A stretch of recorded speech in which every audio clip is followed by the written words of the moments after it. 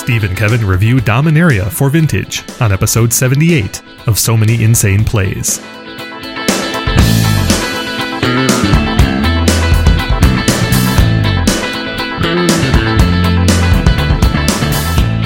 Welcome to episode 78 of So Many Insane Plays, our Dominaria set review. I'm Kevin Crone with Stephen Menendian. Hi, everyone. If you have any comments, questions, or suggestions, you can tweet us at Many Insane Plays, email us at somanyinsaneplayspodcast@gmail.com, or leave feedback on Eternal Central, MTGcast, or themanadrain.com.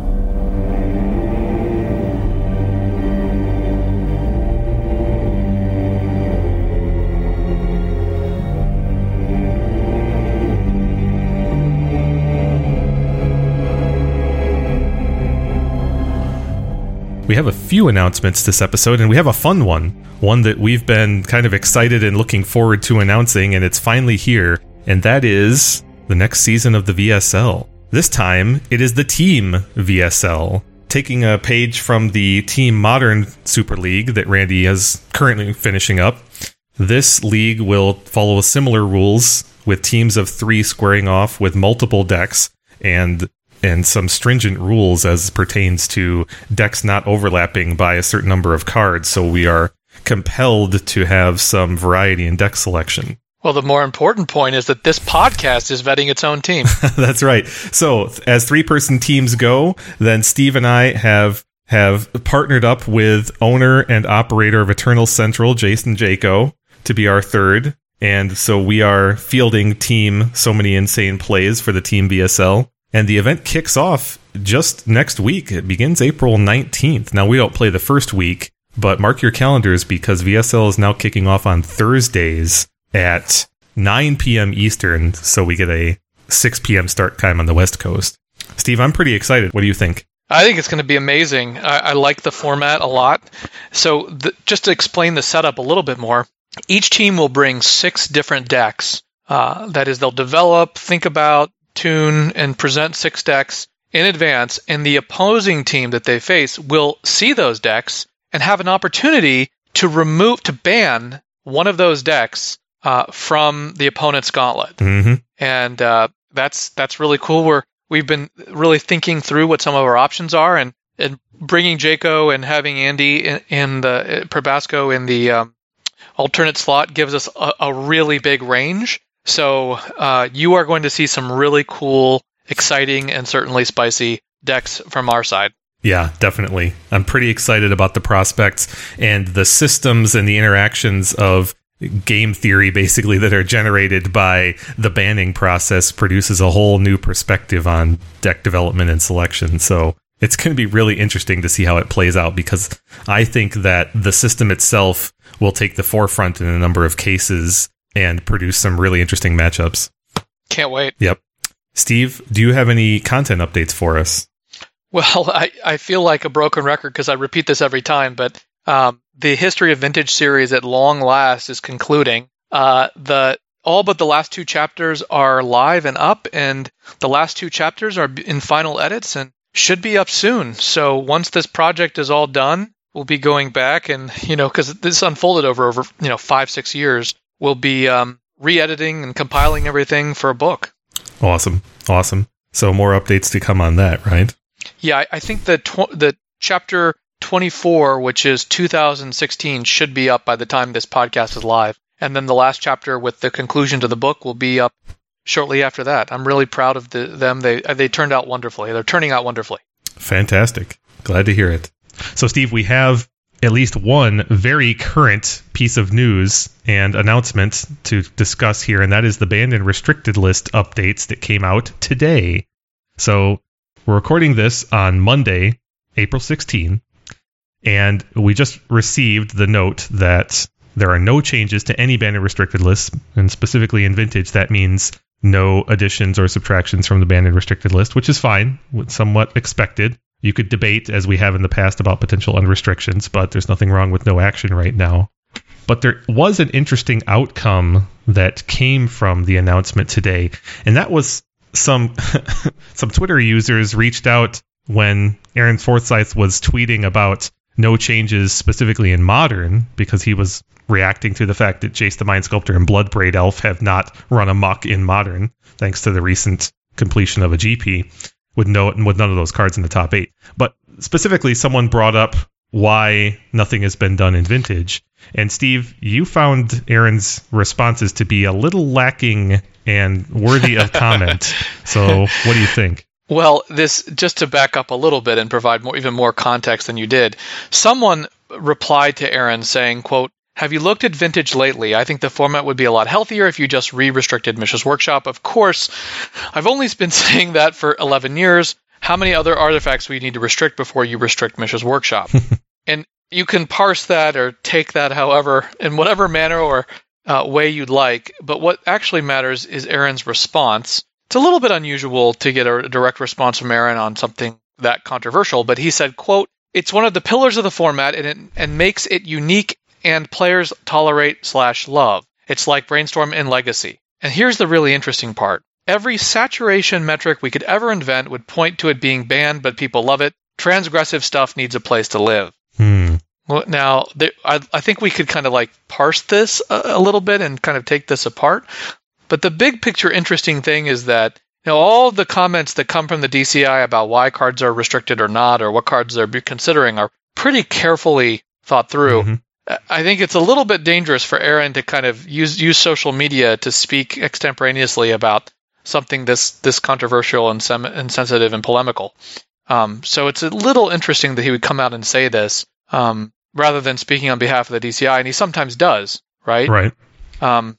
But what do you make of this comment? Well, to me, it speaks to a sort of, it feels like they're just giving up on Vintage and workshops. I mean, you and I have covered the issue for quite a while and in about as much detail as you possibly can. And we've reached a number of different conclusions that are different from this conclusion on the part of Aaron and WotC, apparently. But the big takeaway for me is that it speaks to a philosophy of this problem is okay. There is a problem. There's an implicit acknowledgement of a problem, and that problem is okay, which is not a position I can really get behind.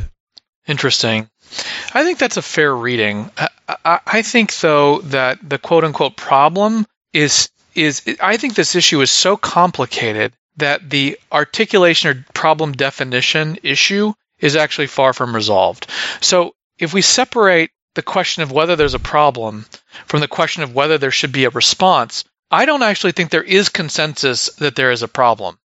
Well, I think that there is a lot of evidence to support the conclusion there's a problem, but I don't think it's quite reached a kind of universal consensus. But I agree. I am referring specifically to what Aaron said, though. He said there's two different allusions to it. One is that players tolerate it, meaning that's allusion to a problem. The other is that every saturation metric we could ever invent would point to it being banned. So he has in two different ways acknowledged there's a problem from the player's perspective and a problem from an objective metrics DCI perspective. Policy. Yeah, it's interesting. I mean, so I was looking at the latest Vintage Challenge results that Matt Murray and some other folks and Ryan have put together. And the March results, there were 5 Vintage Challenges. And the metagame breakdown was workshops were 30.2%, which, by the way, a couple shows ago, or maybe a little bit more than a couple, I had predicted that the restriction of Thorn would cause shops to drop. And I gave a range, right? It was from 45%. I said, I don't think they'll drop below 30%. Mm-hmm. And that's just where they're sitting, right? Yep. Right at the average of 30%. And their match win percentage for March was 55%. Which was about the best in Vintage. So the metagame breakdown in the 5 challenges, which included 235 players all told, was 30.2% shops, 16.2% Xerox decks, 13.6% Paradox, 10% Oath, and then 8.5% Dredge. The next was Blue Control at 7.2%. So shops was about twice as prevalent as the next archetype, and it was the best performing deck that was over more than 3% of the metagame. So performing meaning match win percentage. Specifically match win percentage. Okay. I didn't look at top 8 appearances here, and obviously top 8 is a function of metagame percentage and match win. But match win is actually a really interesting metric. It's actually a very precise metric, right? Right. For winning and it's much better in some sense than top 8, because a top 8 is a more indirect way of measuring match win percentage. So here's the question, right?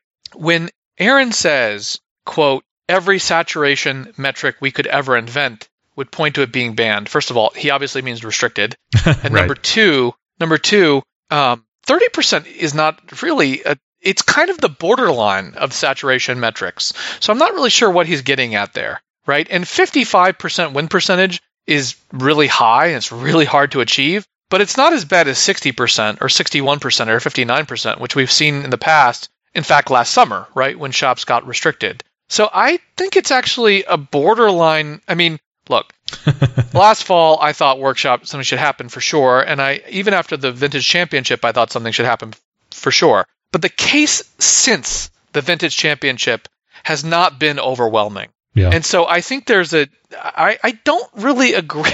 The funny part is, as much as I disagree with almost everything he says here, in the other direction, towards the other conclusion of maybe doing something about workshops, that is actually the point I would disagree with him that cuts the other direction. I don't think it's true to say every saturation metric they could invent. It's just not supported by the evidence.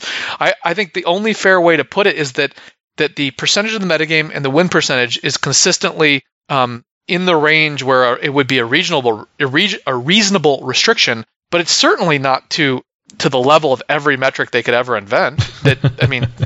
Right? That's just not true. Well, it's pretty clear that he's being a little glib, right? And he also might not be referring to right now. In fact, my instincts tell me that given how much attention they pay to Vintage, there's actually no way he's referring to right now. He's making a more circumspect, glib statement about the history of Vintage, at least for the last 5 to 10 years, right? And it all comes around to the fact that he's just, he's speaking from a standpoint of a little bit of flippancy and a little bit of historical perspective. I mean, I think what he's alluding to is, in some reasonable world, workshops would have been restricted at multiple points in the past, thanks to multiple different metrics. That's how I read that. Yeah, but he didn't say multiple metrics. He said saturation metric. He said saturation can only mean one of two things. Yeah. It can mean percentage of the metagame or percentage of top 8s, right? Yeah. Saturation, fair. There's no other way to metaphorically apply that I can think of. So, I don't know. That's just really hard to... it's hard to know how to make sense of that. I mean, obviously, in the big picture, they're saying... the big picture, he's saying, you might be right. This is a card that is maybe a problem, or I guess he's saying is a problem, but we're kind of going to exempt it, right? Yeah. And so I replied this morning, and I said, quote, I replied directly to him and the person who made the original prompt, quote, factoring community preferences in banned and restricted list management is understandable, but categorical exemptions for pillar status is slippy business. Let me try that again. But categorical exemptions for pillar status is slippery business. It's hard to see how Gush was less of a pillar than Shop in statistical, format uniqueness, or community terms. And what I meant by that is that the idea of defining something, quote, as a pillar of the format is really difficult to do, because what is it that you use to determine whether something's a pillar of the format? To me, it seems only one of two criteria. One, something's current place and presence and prevalence in the metagame, right? And number two, something's place in relation to its history. Yeah. Right? There's no other reasonable way, I think, of interpreting what a pillar of the format is. But there's a couple of problems with a categorical exemption for pillar of the format. Number one, as I said, how do you distinguish between something that's a pillar of the format that deserves exemption and something that doesn't? Right. Right? And so I gave an example of Gush. How is Gush less of a pillar in terms of format uniqueness? It's only legal in Vintage as an unrestricted card, or was, right? Or even legal at all. Right. It certainly had larger statistical performances at certain points when it was unrestricted than Shops. And it's beloved by large parts of the community, and also hated by large parts of the community. Right. So how is that less of a pillar of the format that it didn't get this kind of special exemption? But I'm not really trying to focus on Gush. I'm trying to draw attention to the fact that how do you draw line draw or hair split between the cards that get that exemption and cards that don't? And I think the point is that pillar of the format is a really slippery term. Cards that were pillars of the format 5 years ago are no longer pillars of the format, like Mana Drain. Yep. Dark Ritual. It seems it seems to me really dangerous business to start drawing lines around certain cards because they're a pillar of the format. Either a card is deserving of restriction or it's not. Now, Evan said to me, one of those cards costs $7 and the other costs $1,200 plus. You're restricting $3,600 worth of cards in value from everyone who owns them, plus it would make their value plummet, inducing another ire-inducing move. Not saying you don't have a point, just saying there are other factors involved, in my opinion. Rich Shea said that he completely agreed with Evan's comment and appreciated it. I replied and I said this. I said, that's even more dangerous than determining what is a pillar. Factoring in the secondary market value of cards has an obvious entrenched card effect, and using it as a factor or tiebreaker has a predictable bias towards the status quo, as does determining what's a pillar of the format. I mean, both, whether you consider secondary market or pillar of the format, in some sense, it's a paradoxical argument because you're saying if something gets to be a large enough part of the format, it can't be restricted, either because of its value or because of its presence. Yet that's precisely the most valid grounds in which you restrict, right? So isn't that a logical contradiction, Kevin? Yeah, I think it is. But the dollar position. But hold on, the dollar value position is not entirely a logical one. It's also an emotional one. Yes, but banned and restricted. So is the pillar of the format, right? Because you're saying that you. Yeah. Now, before you mention that, I just wanted to say that I also thought that Evan overstated the problem. He said that they would plummet in value or value plummet, and we both talked about this in the past. But talking with some dealers, if Workshop were restricted, we projected a 20% drop in the short run. Right. Both because one of it would be very powerful in vintage still in O'Brien school decks, and number two, it's played in old school and coveted by collectors. It's a reserved list rare, so it's not like Workshop would go from whatever it is to zero. It would still be worth hundreds of dollars. Yeah. We both predicted that if Workshop were restricted, you would still play plenty of those kinds of decks with one Workshop. Yeah. Wouldn't even. So I think that was greatly overstated. I did want to, point out a couple of other responses though to Aaron. Eric Froelich said he was basically unhappy in the format right now. Randy Bueller said, quote, I don't mind, quote, the pillar of the format argument, but it was time to throw another restriction at it. Vintage isn't in a great spot right now, in my opinion, and Sphere of Resistance would be my target. Rich Shea then responded saying, I think Revoker would be a better target, but would not be unhappy to see both go.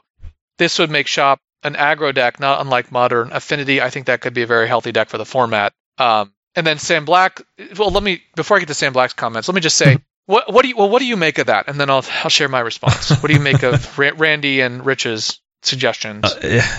We're retreading old ground, right? There's nothing that's being said here that hasn't been said before, except for with the potential exception of Aaron's original statements in that they're coming from him. But Evan's comments are ones that we've heard before. Rich Shea's comments are ones that we've heard before. Randy's comments, there's kind of no news here. It's just people retreading old ground. Yeah. Well, and it's people revealing their personal preferences, right? I mean, as soon as you start making a statement like "I have no problem with this argument," then that alarm bells should go off. You're talking about personal preference at this point, and I'm not calling out Randy for that. I mean, we all are guilty of that in one way or another, but it's just emblematic of how old this issue is, how well trodden it is, and how we're probably not going to change anyone's mind here in the middle of this conversation. And how everyone kind of trots out the same line to their perspective.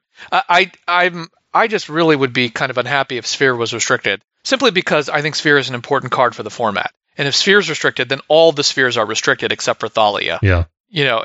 And that to me is that the taxing effects, all the artifact taxing effects would be restricted. And I don't think that would be where we really want to be. I think you need to have one of them around. I would prefer.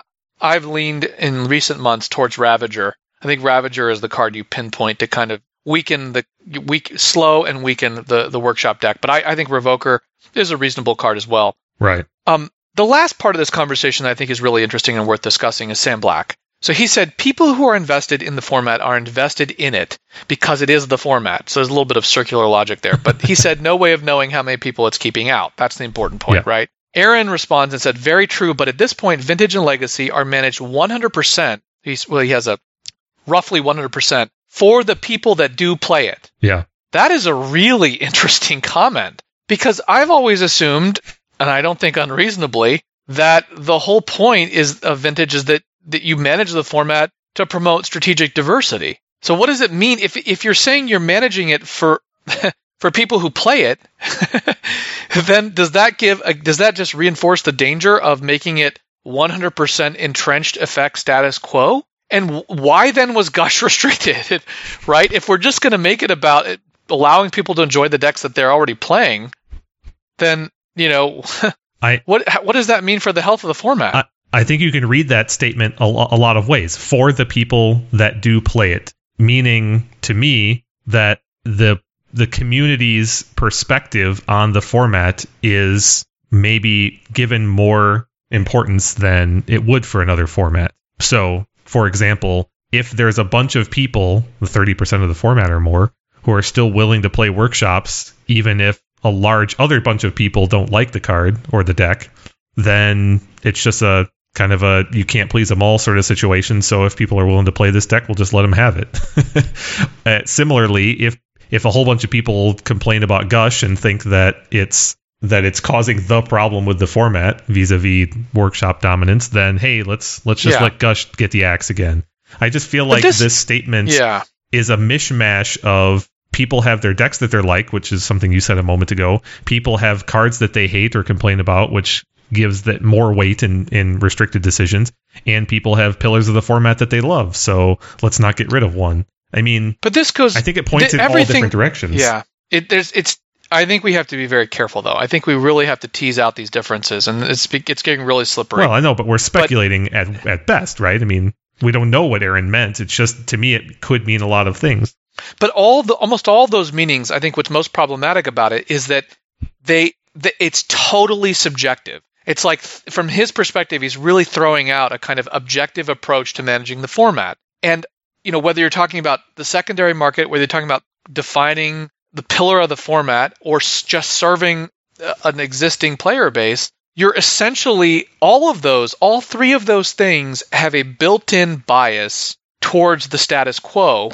And even worse, they encourage and ratify factionalism, where people identify not just in terms of schools of magic, but in terms of factions that that kind of wrap themselves up in those schools and those strategies. And then people lobby the DCI based upon their particular faction rather than the broader good. That is the problem, because he's saying, so if we're saying workshop is the pillar of the format, then every other quote pillar of the format can defend its existence via its player support, via its supporters, right, through that status. Mm-hmm.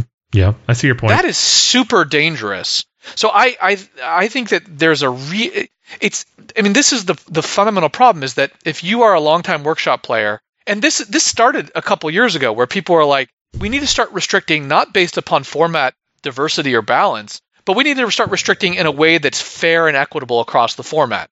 So even if statistically, like, one card is the only card that needs restriction, to be fair, we have to restrict a card from blue deck, we have to restrict Dark Petition from combo, just out of equity, right?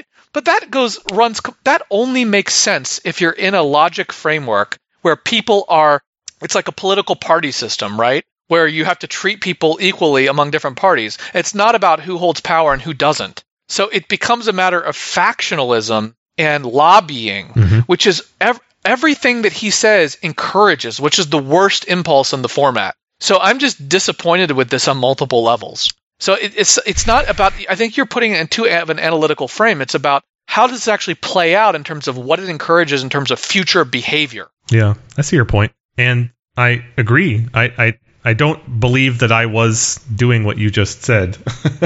I think that I was encompassing all of the problems you just described in all the different meanings of this statement. When you manage for the people and not for the format, then you end up with this factionalism you described. You end up with people having pet decks. You end up with statements like pillar of the format. It's all of those problems all tied up into one little concept of, hey, for the people, by the people, But when the DCI makes decisions now, and he's acknowledged that, then it's no longer in the business of looking at data or statistics or win percentage. I agree. It's now in the business. Now it's now in the business of resolving internecine disputes. Yeah, I agree. Between community factions. I think we've been in this position for a while now, right? I mean, this is not news to me.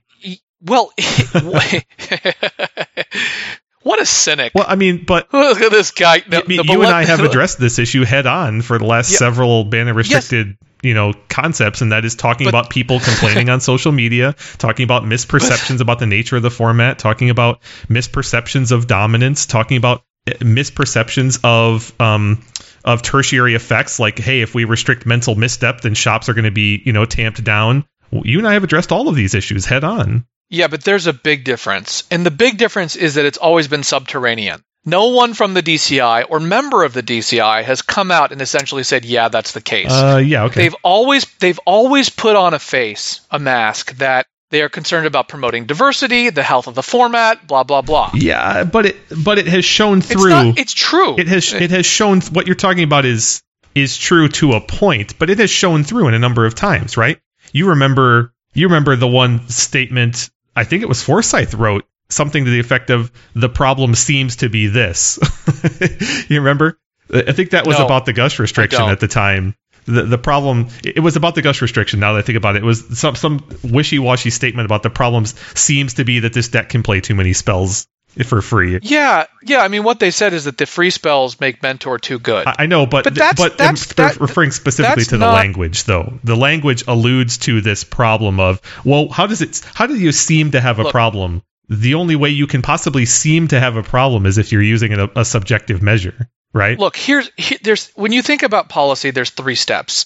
First, you have to decide there's a problem, right? Yeah. And people can disagree as to whether there's a problem or not. The second, you have to decide whether there's a problem that merits a policy response. Now, good faith policymakers can agree that there's a problem and disagree whether the policymaking entity should intervene, right. Whether they have the power to do so and whether they should. I mean, a good example of this is that, or maybe a bad example of this, depending on your politics, is, there are actually legislators in the United States who, while they think climate change is a problem, they don't think we should do anything about it, right? So you have to have not only agreement that there's a problem, but then agreement that there's a policy response needed. And the third step is that you have to have consensus on what the appropriate and legitimate and proportional and well-tailored policy response is. And I think what you're getting tripped up in is the third step. And what I'm getting tripped up on is the second step, or maybe the first step. Okay. I think what you just articulated is a third step problem. In the case of the gush restriction, the DCI said there was a problem, that it merited a response, and the way that they justified their solution, and I think the particular solution that they presented, I think we both agree was wrong. But they didn't come out and say that there wasn't a problem, or that it did not merit a policy response. I think they got tripped up on the third. I think what's happening now is that Aaron's comments bring into question whether there will be a problem and what are the legitimate grounds for a policy response. Yeah. So I think it's a separate problem step. Well, I agree with you that it's noteworthy in its statement and its what's the word? Kind of out of the normal protocol. Yeah, the blatant specificity of, I mean, it's not a specific statement, but the blatant specificity of admitting that, hey, we're managing this format in a different way than we would manage any other format, I guess. Or that they have formally acknowledged it. Yeah, exactly. That they have. So I guess the blatantness is noteworthy, but the message, to repeat myself, the message is not news to me, right? So well, yeah, but I mean, just to clarify, and you agree with me. Yeah, you are, and I have not. But I just think that the difference is that, again, and you agree with it, but you had a big but after, yes, but. I really think it makes a difference. If you're a policymaker, let's pretend I'm a Supreme Court justice, mm-hmm. right? And I go into I hear oral argument, I go into conference, and I say I'm gonna side with the respondents, right? And I just couldn't stand the attorney. I thought he was full of BS. I hate their argument, whatever, right? You still have to put it into a formal opinion where you articulate your reasoning in a formal way using precedent, rule of law, and so on, right? And kind of what they've done is publish the conference report, right? Or one member of the DCI is now coming out and framing things in a way that is not the formal protocol for the DCI. And I think what he said is problematic because it engenders the worst kind of behavioral response. I'll agree with that. Yeah, definitely. I think this is problematic, but at the same time, yeah, my pessimism overrides my interest in this, honestly. I guess is what I would say. It sounds crappy to say, I know, but that's the truth of my position, is that, yeah, I had kind of given up on a fully well-reasoned management of the format that isn't heavily swayed by public opinion. And I also would point out that Vintage is not the only format that suffers from this. The last few years of Wizards policy in a number of senses, banner restricted policy, but also simple format management policies like set releases and legality cycle in Standard. A lot of different decisions in the last several years have been subject to just community backlash and Wizards backpedaling. I think it's become part of the culture. What? I don't want to dredge up a bunch of examples here, but there was the pacing of set releases and the rotation in Standard, which was announced one way and then they backpedaled and caused a whole bunch of problems actually for Standard for months because cards were legal that were never intended to be legal together because they had decided they're one paradigm and then just reset things. That was part of the problem with Aetherflux Reservoir and the Eldrazi, for example, cards that were designed and not intended to ever be played together. And then there was the issue of banner restricted policy as pertains to the Felidar Sovereign combo in Standard. That one went back and forth, and again, subject to a great deal of social media input. I just think that I'm not trying to, and this sounds like all I'm saying is this is the norm for them. What I'm pointing out is that this is not uncommon, and I think that might be a cultural element for Wizards to say, hey, look, we don't want to put the energy into managing this Vintage format. Let's just manage it for what people think they want, right? Which is not an unreasonable position to take if you're inundated with all kinds of other responsibilities that are far more high volume, like managing Standard, which is their day job, right? God, you're such a cynic. I mean, if I was in Forsyth's position, I probably would not have said what he said. Right. But I would probably feel the way he feels. And that is, this is a tiny niche format. These people complain really loudly. A couple of them complain really loudly when something's weird, I'm not close enough to understand all the ins and outs of it. So I'm just going to monitor what people say and try to make the most people happy I can. I just view that as a gross breach of protocol for the DCI, and I think that what he did is going to make things worse in the future. Well, because I don't disagree with you. Even put it in more crass terms, it would be like if the Supreme Court had struck something down because they didn't like the politician as opposed to the policy. Right? I mean, it's just the worst kind of like partisanship encourages it. And anyway, it ultimately delegitimizes the DCI. It does real damage, actually. Yeah, it does, but it also does it to a small population of people, right? That's the flip side. Is when you have such enormous responsibility as millions of players playing your preferred formats, which are Standard and limited, right? Then you can accept a little bit of this delegitimacy, as you put it, if it only affects, or at least it doesn't. It just doesn't seem neutral. Yeah, yeah. Well, I mean, okay. Well, so a stimulating discussion actually doesn't change too much for me, and but I'd be interested to hear what our audience thinks about the results here and the practical implications of what Aaron has said, because I think, as you've described, there are many practical implications of this. And it's something that we've been struggling with for a while now, and it's not going to go away. And I think it just means that you and I need to redouble our efforts in a couple of cases in the near future to make sure that we hold the DCI to task for using evidence-based decision-making and policy-making. Agreed.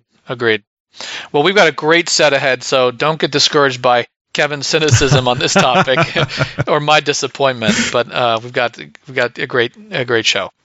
Well, as you know, this is our set review time, and it wouldn't be a set review without our report card. So let's see how we did with Rivals of Ixalan.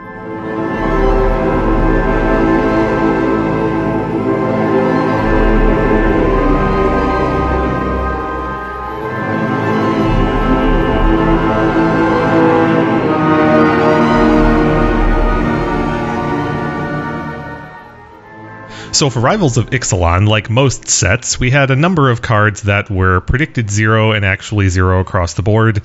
So for the likes of Mastermind's Acquisition, Merfolk, Mistbinder, Thrashing Brontodon, Azor's Gateway, Release to the Wind, Storm the Vault, Flood of Recollection, and Silent Gravestone, that was the case. None of those cards showed up in any top 8s. The rest, though, have some interesting things to discuss, because these are the ones where we actually predicted some play, and we'll see what happened. So, First up is the Immortal Sun. Steve, you predicted 0. I predicted 1. The actual was 2. Huh. 2 top 8s for Immortal Sun in workshop decks online. And so that one goes down for a win for me. I don't think this card is taking the format by storm or anything. Our predictions and discussion, I think, were pretty collectively spot on. Yeah, I had noted that I'd seen someone who I think had perhaps even made the finals of one of the Power 9, the Vintage Challenges, say that it was pretty good in the Workshop Mirror. But it's a 6-mana artifact that does a lot, so I could see that. But we haven't seen a lot of them, so it's... so that one goes down as a win for me, and with a variance of 1, our prediction was pretty spot on. Less so for the next one. Next is Induced Amnesia. Steve, you predicted 3. I predicted 0. The result was 0. Yeah, it's sad. I don't think either one of us is terribly surprised. We did a really detailed, comprehensive, exhaustive analysis, and I think what we concluded was that the card requires quite a bit of setup. You're not getting a lot of advantage in the first iteration. You kind of have to get multiple of them down before you really start reaping profit, and it's just a lot of work. And unless someone's actually doing the work, you're not going to get a lot of, it doesn't seem to go. It's not going to go very far. We'll have to keep an eye on it. Did anyone actually? Yeah, try it? Rich Shea did go undefeated in a league with Induced Amnesia in his deck, but I would describe the deck in question as not very much an Induced Amnesia deck, but he was trying it in kind of another shell. So, no activity there, but we'll keep an eye out for the Amnesia. Next is Blood Sun. Steve, you predicted 2. I predicted 1. The actual was 0, unfortunately. Although, again, it did make multiple appearances in undefeated league decks, but has not broken through in the challenges or in paper. Such a fascinating card. It's hard to believe that it's been 3 or 4 months since we spoiled it. It just seems so fresh. But, I mean, it's also just a really interesting card. And I'm a little bit surprised that it hasn't seen a little bit more play. I kind of agree with you in the sense that I think it has a role to play in many matchups, and it just doesn't have the right home, so to speak, at this point. But we should definitely not lose track of Blood Sun in the long term. Next is Direfleet Daredevil. Steve, you predicted 1. I predicted 0. The actual was exactly 1. And where was this lone Daredevil I don't have hiding? it in front of me at the moment, but I remember thinking that this one squeaked through. This is your one win for our report card here, and it squeaked through. I think it was in a 17-person tournament. I think the Direfleet Daredevil is just a fine card. Again, it's kind of without a home at this point, and it's competing with some very powerful Magic cards at that slot and for that effect. So I think our prediction was pretty spot on. True. I recall facing it or encountering it in some match online a couple months ago, and it was pretty good. It was pretty effective in that moment. Well, last but not least, I saved the best for last. We have Azakama Primal Calamity. Steve, you predicted 0. I predicted 2. The actual was exactly 2. In this case, both wins for you. Appearances were in main decks in Oath. As we discussed, I thought it would be more of a sideboard card, but it still gets the job done in the main deck, especially when workshops are so dominant. So, do you recall if it showed up in a Brian Kelly style Oath or something different? It was closer different? to one of the Gristlebrand show and tell kinds of versions. Obviously, Zakama would be, aside from Emrakul, the most expensive Oath creature in regular circulation. Yeah, it's not exactly a card you're going to be able to hardcast, even with the Brian Kelly mana base. You'd have to already be Bomberman comboing to cast it if you wanted to do that. So at any rate, that goes down, if you're keeping track at home, it goes down as 3 wins for me, 1 win for Steve, and 1 where we both lost, which is Blood Sun. But the largest variance from all of those predictions, from the actual to the closest person, was 1. The furthest we got away from our predictions the margin was 1. for error is tiny. So we had one. We're slicing this pretty close. So to speak, loss in terms of Blood Sun, which neither of us got right. But for the rest of them, we were all within 1, and that's pretty good. Well, hopefully we'll do even better this time. I would like to summarize by pointing out that we predicted, between the two of us, we predicted appearances for 5 cards in Rivals of Ixalan, and the results showed only 3. 2 Immortal Suns, 1 Direfleet Daredevil, 2 Zakama Primal Calamity. It's pretty interesting that in the modern age of Vintage that the 3 cards that see play out of the set are a giant dinosaur, a red pirate that steals cards out of your opponent's graveyards, and a 6-mana artifact. The sign of the times, Kevin. These are the times we live in.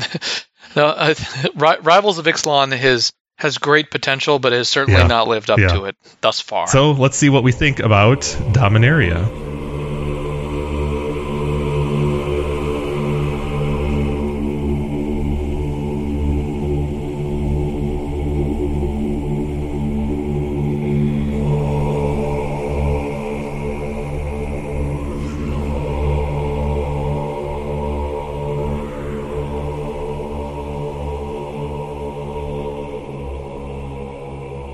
As we like to do with every new set, we like to discuss the mechanics that are introduced that are new with the set and possibly returning. And Dominaria does not disappoint in this regard. So in addition to the set just being dripping with flavor and nostalgia, there are several mechanical and keyword updates, some of them kind of monumental. And so Kevin, could I ask you to begin, and I'll chip in as well. Just step back and describe what is Dominaria. This is a really unique set, right? This is not a run-of-the-mill expansion. That's right. This is a return to Magic's roots, because Dominaria was the original plane on which the story of Magic was established. The first few sets all existed on Dominaria, and many of the key legends, for example, that were introduced in Legends were characters from Dominaria. And then as the game spread out, it talked about the history of the plane.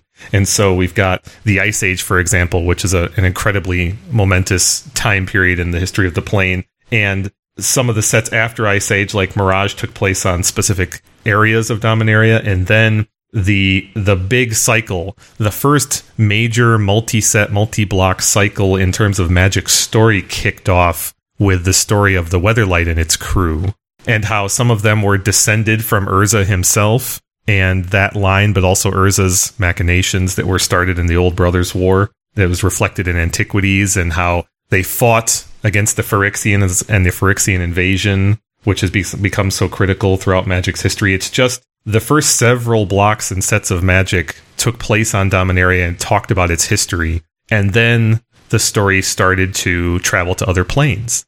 And these other planes have been the default for the last several years and sets and decades even, such that we haven't been back to Dominaria and had a Dominaria-focused set in quite a while. So now this set returns to the plane, returns to certain characters, some old, some new, certain bloodlines, and certain legendary artifacts and vehicles that had their origins and their roots in Magic's beginnings. The set also is stunningly beautiful. True. Very true. They made an obvious focused effort to design a set that is, I think Ethan Fleischer used the term resonant fantasy in contraposing that to what I think he called nostalgia wallowing. Now, I don't know about you, Kevin, but I'm all for wallowing in nostalgia. I'm a nostalgia hog, but I think this set really is beautiful to look at in the way that in many of the respects that Alpha's beautiful to look at. Now, of course, the borders are different, the tonal patterns are different, but the imagery is simplified and beautiful and straightforward on almost all the cards. It's just beautiful. Well, I couldn't agree more, and I would describe the feel of the set, both aesthetically and mechanically, and just from an overall design standpoint, to be the best possible intersection of old and new. It has many, many themes that are carried over from a design standpoint from Alpha. It has many, many characters and mechanical things in common with Alpha. But the quality of design, the quality of art, the quality of the cards and aesthetic choices and things are all very modern. And there's a lot of mechanical updates that are very modern that fix issues from the past. And there's a lot of mechanical nods to the whole history of Magic. Right. Not just mechanical, no, yeah, but all kinds reprints, of nods. Yeah. There's reprints throughout the history of the game. Cards like Juggernaut are here, Icy Manipulator. Yep. The Weatherlight ship in a vehicle form returns. There's also, re-envisioned and new versions of older cards like Daragaz is back. Joyra, yep.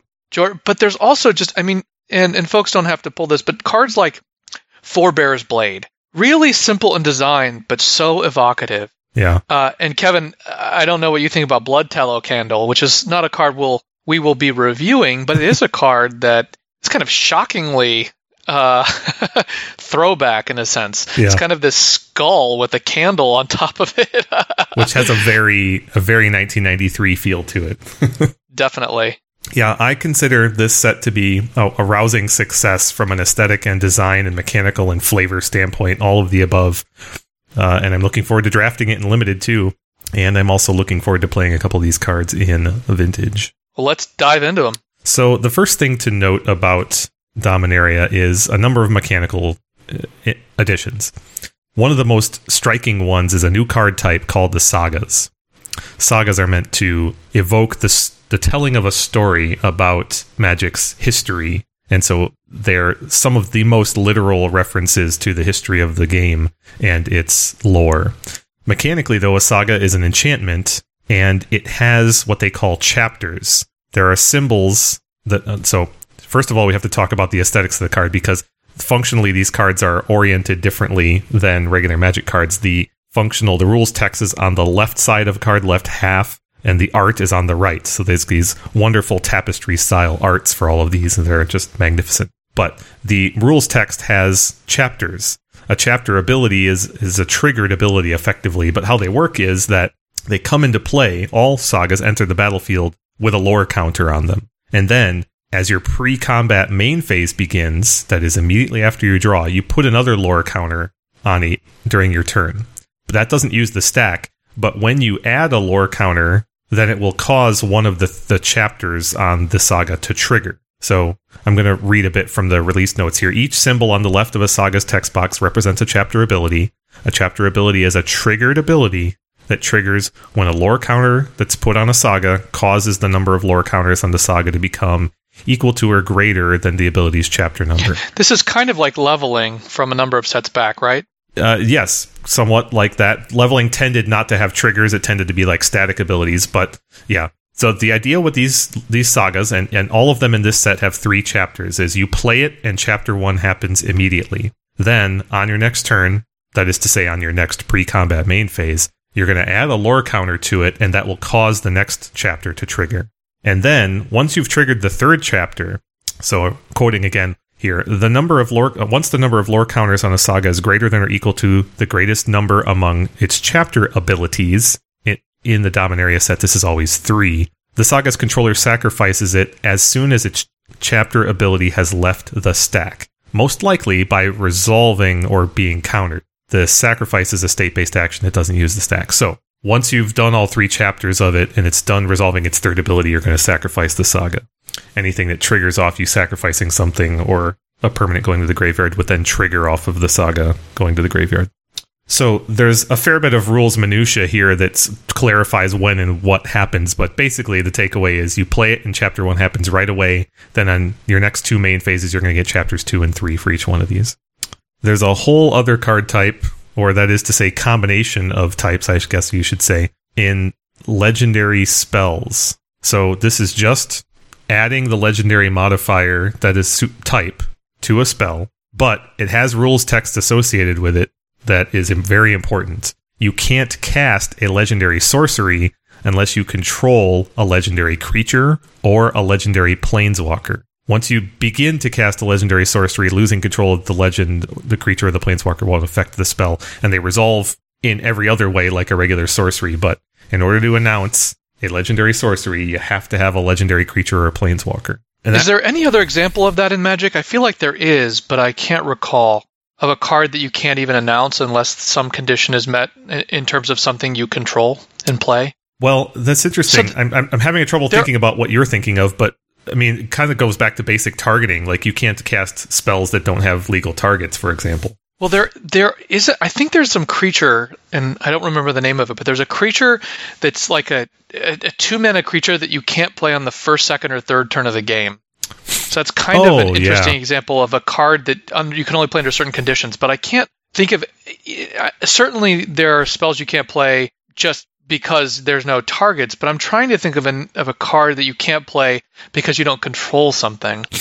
Well, yeah, you're talking about Serra Avenger, which works as you said. There are a number of cards that are restricted to how you can cast them, like the mirror, the 5/6 mirror that you can only cast off of non-mana or non-land mana sources.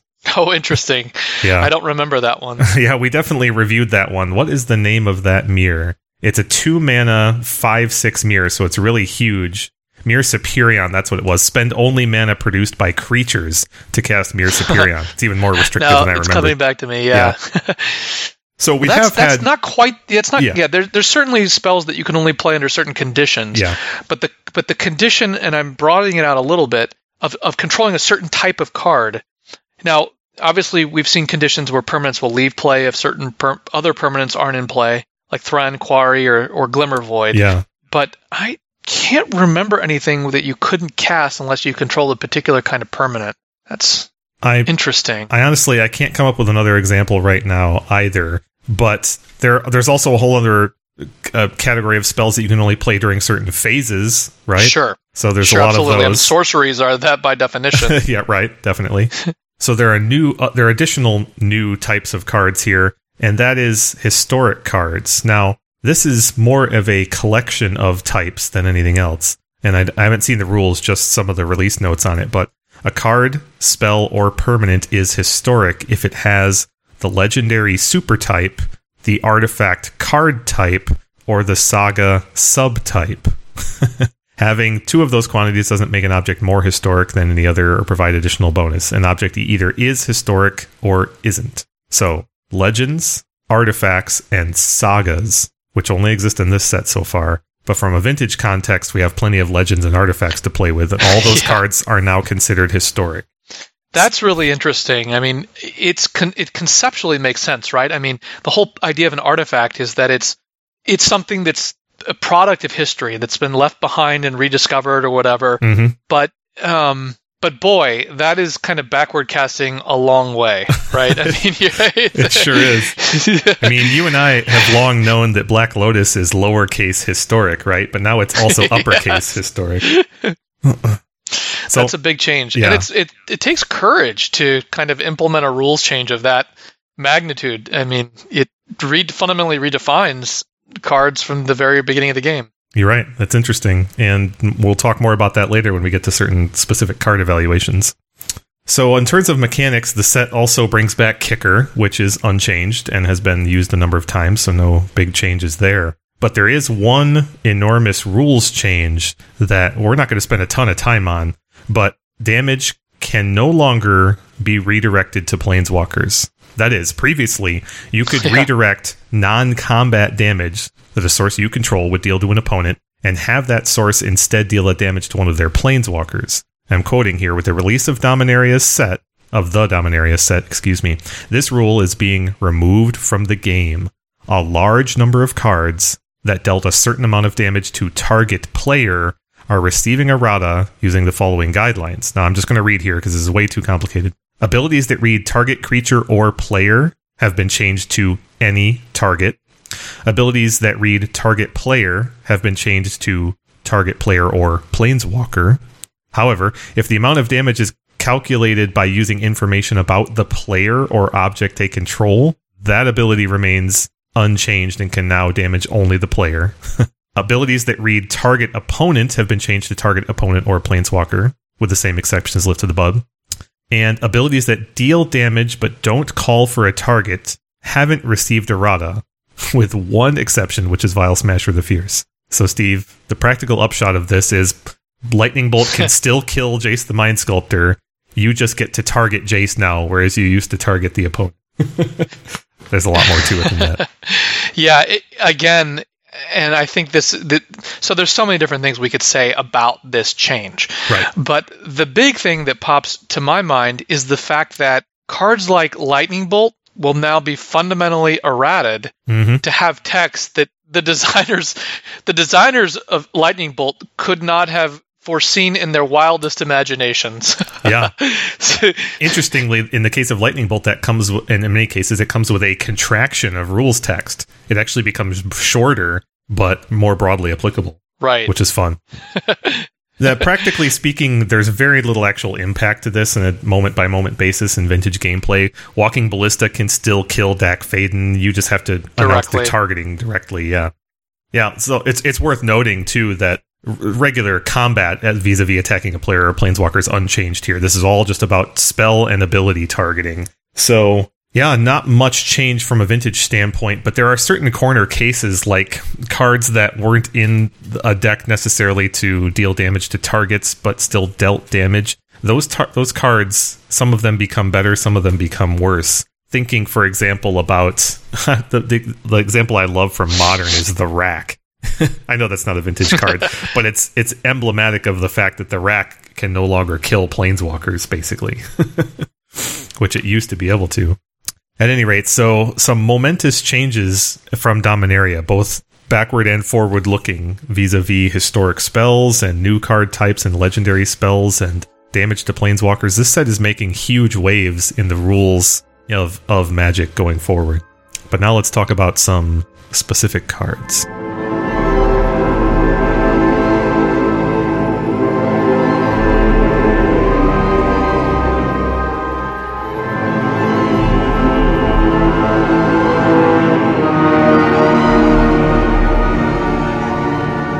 As we usually do, we reached out on Twitter to ask for your input on cards that we should review, and you did not disappoint. We have quite the list here, some more impactful than others, but let's dive in with one of the most popular and possibly earliest known cards, thanks to that unfortunate leak, Damping Sphere. Oh, yes.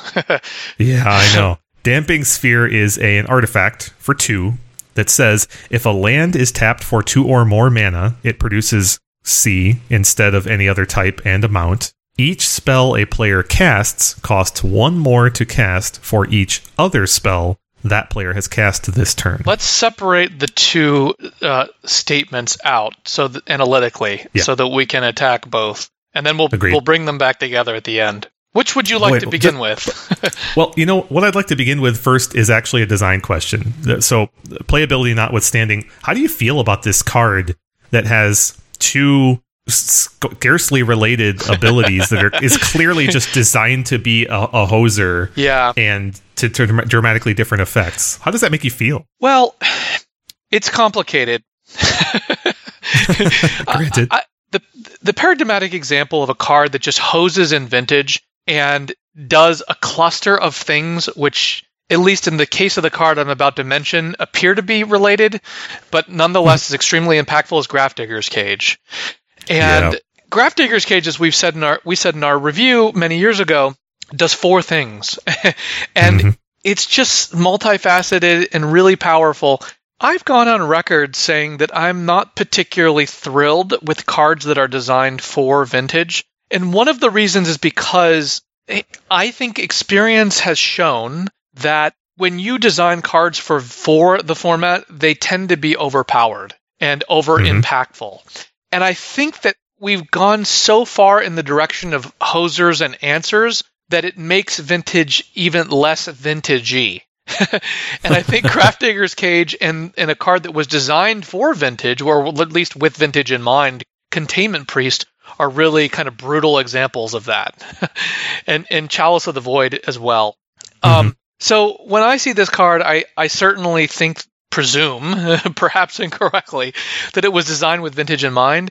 And while I hope it sees play and I hope it's exciting, I can't help but feel a kind of twinge of, these cards are annoying. Rather than kind of like evolving from a free flow of creativity, kind of deconstructive this approach to attacking the format, or some of the pillars of the format, or in this case, multiple pillars. I tend to feel that these cards can be more powerful than they may have been intended to be. So I think they have a really high. The upside is that they're likely to see play, but the downside or the danger is that they're potentially smothering. Yeah, I see your point, and I don't know from smothering, but Grafdigger's Cage is the most played card in Vintage. Numerically, that is factually the case. And I do think there is something to be said for that being undesirable. Right.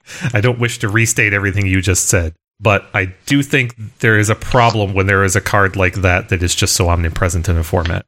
I pinpoint Grafdigger's Cage as a pivot point in the format where, because it attacked Tinker and Yawgmoth's Will and Dredge and Oath, it just hosed so many strategies. I really think it's the card that's responsible more than anything else for the turn away from big, heavy, restricted spell decks to more homogenous, quote, fair decks. And I'm not sure that turn was for the best with the benefit of historical retrospect or hindsight. I think that Vintage was more fun in some ways and more appealing when cards like Tinker and Yawgmoth's Will were played, in heavier, in more than just at the margins.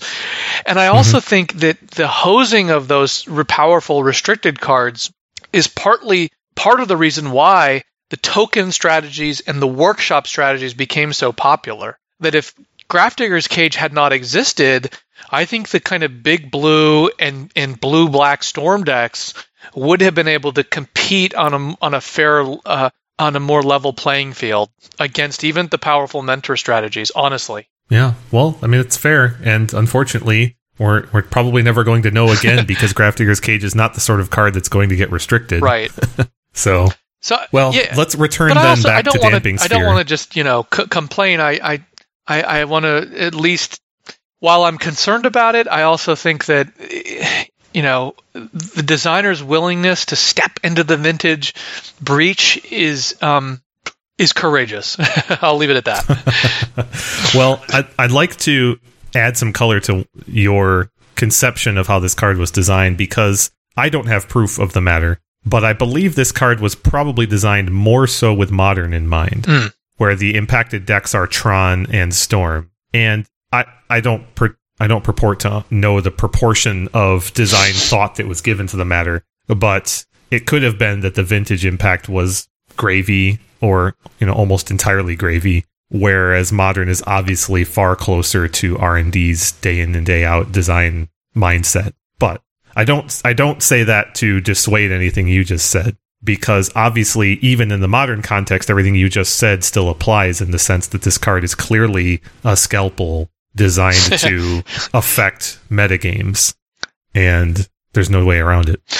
So let's return then to dissecting this scalpel to fully mix my metaphor. Well, we can begin by just obviously noting that 2-mana artifacts are certainly playable in Vintage.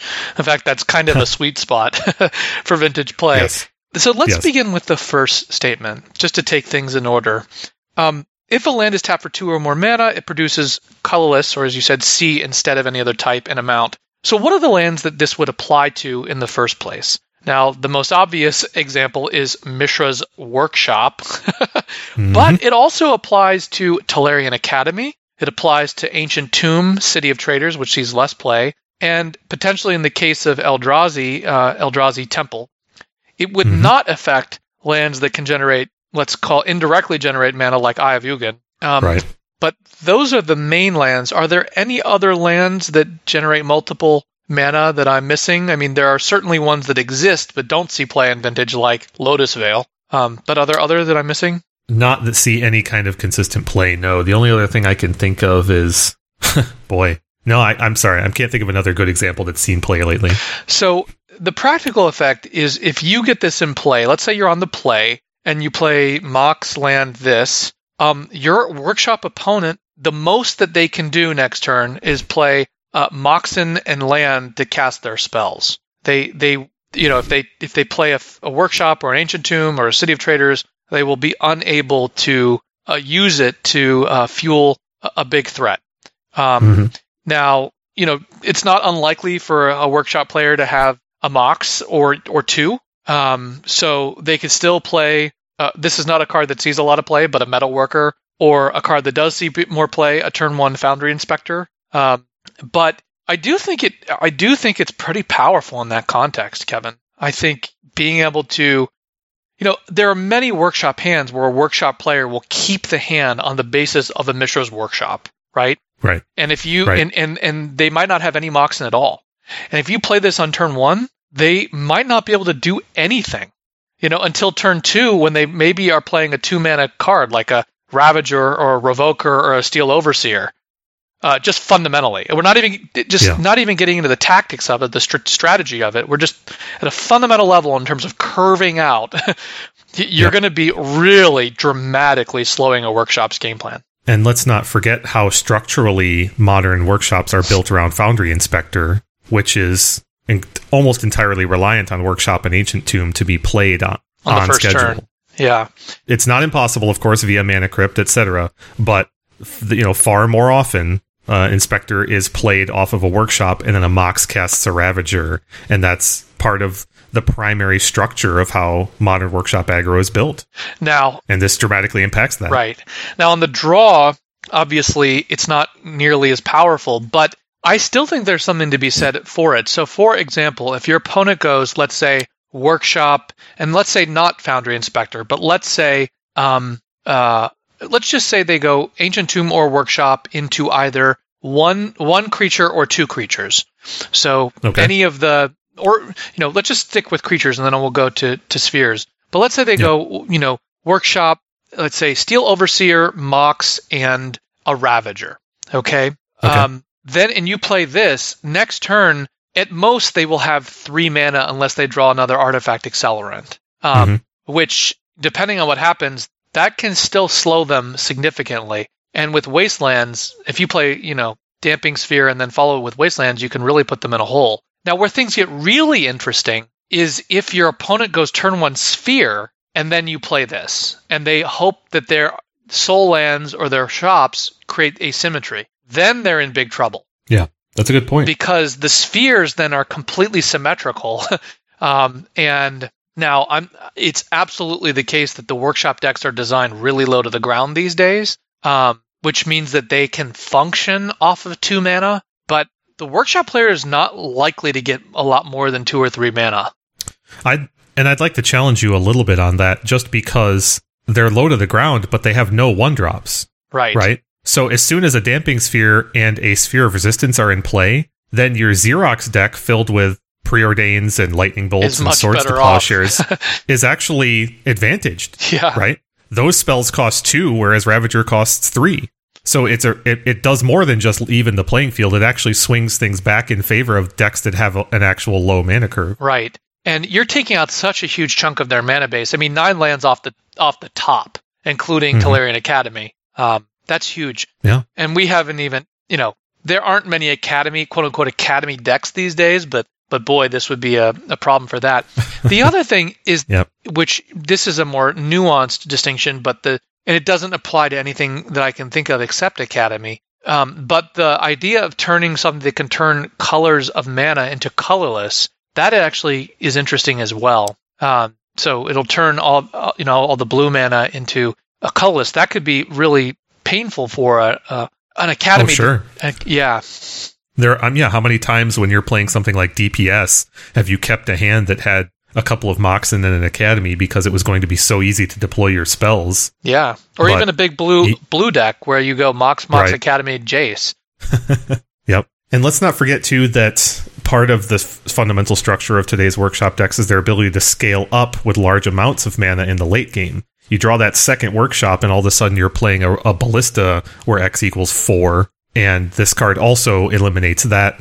And that doesn't eliminate, but dramatically reduces that, such that 2 Workshops and 2 Moxen only produces a 2/2 Ballista instead of a 4/4 Ballista. Yeah. And that can have a dramatic impact on the flow of a game. I think you're exactly right. The flow of the game, the sequencing, it does, of course, make the huge difference who goes first with this. Yes. The asymmetry becoming the broken asymmetry of sphere effects and how that plays out in a deck that doesn't have 1-drops is really intriguing. There's a lot to analyze here, but what's most intriguing about it is that although it's easy to articulate what it does, it's easy to articulate to see the obvious interactions, and furthermore, it's easy to articulate sequences of plays. What's hard to know is what the patterns will be over time as decks actually play in tournaments. We can, it reminds me a little bit of some of the discussion we had Paradoxical Outcome, where I was really bullish on it, but it's just hard to know. not because we can't tell that playing this on turn 1 against workshops is strong, but because we don't know. It's hard to kind of put that in the full picture. That is, the steps between having a strong tactic to actually being good in the metagame, meaning winning matches and in tournaments, right?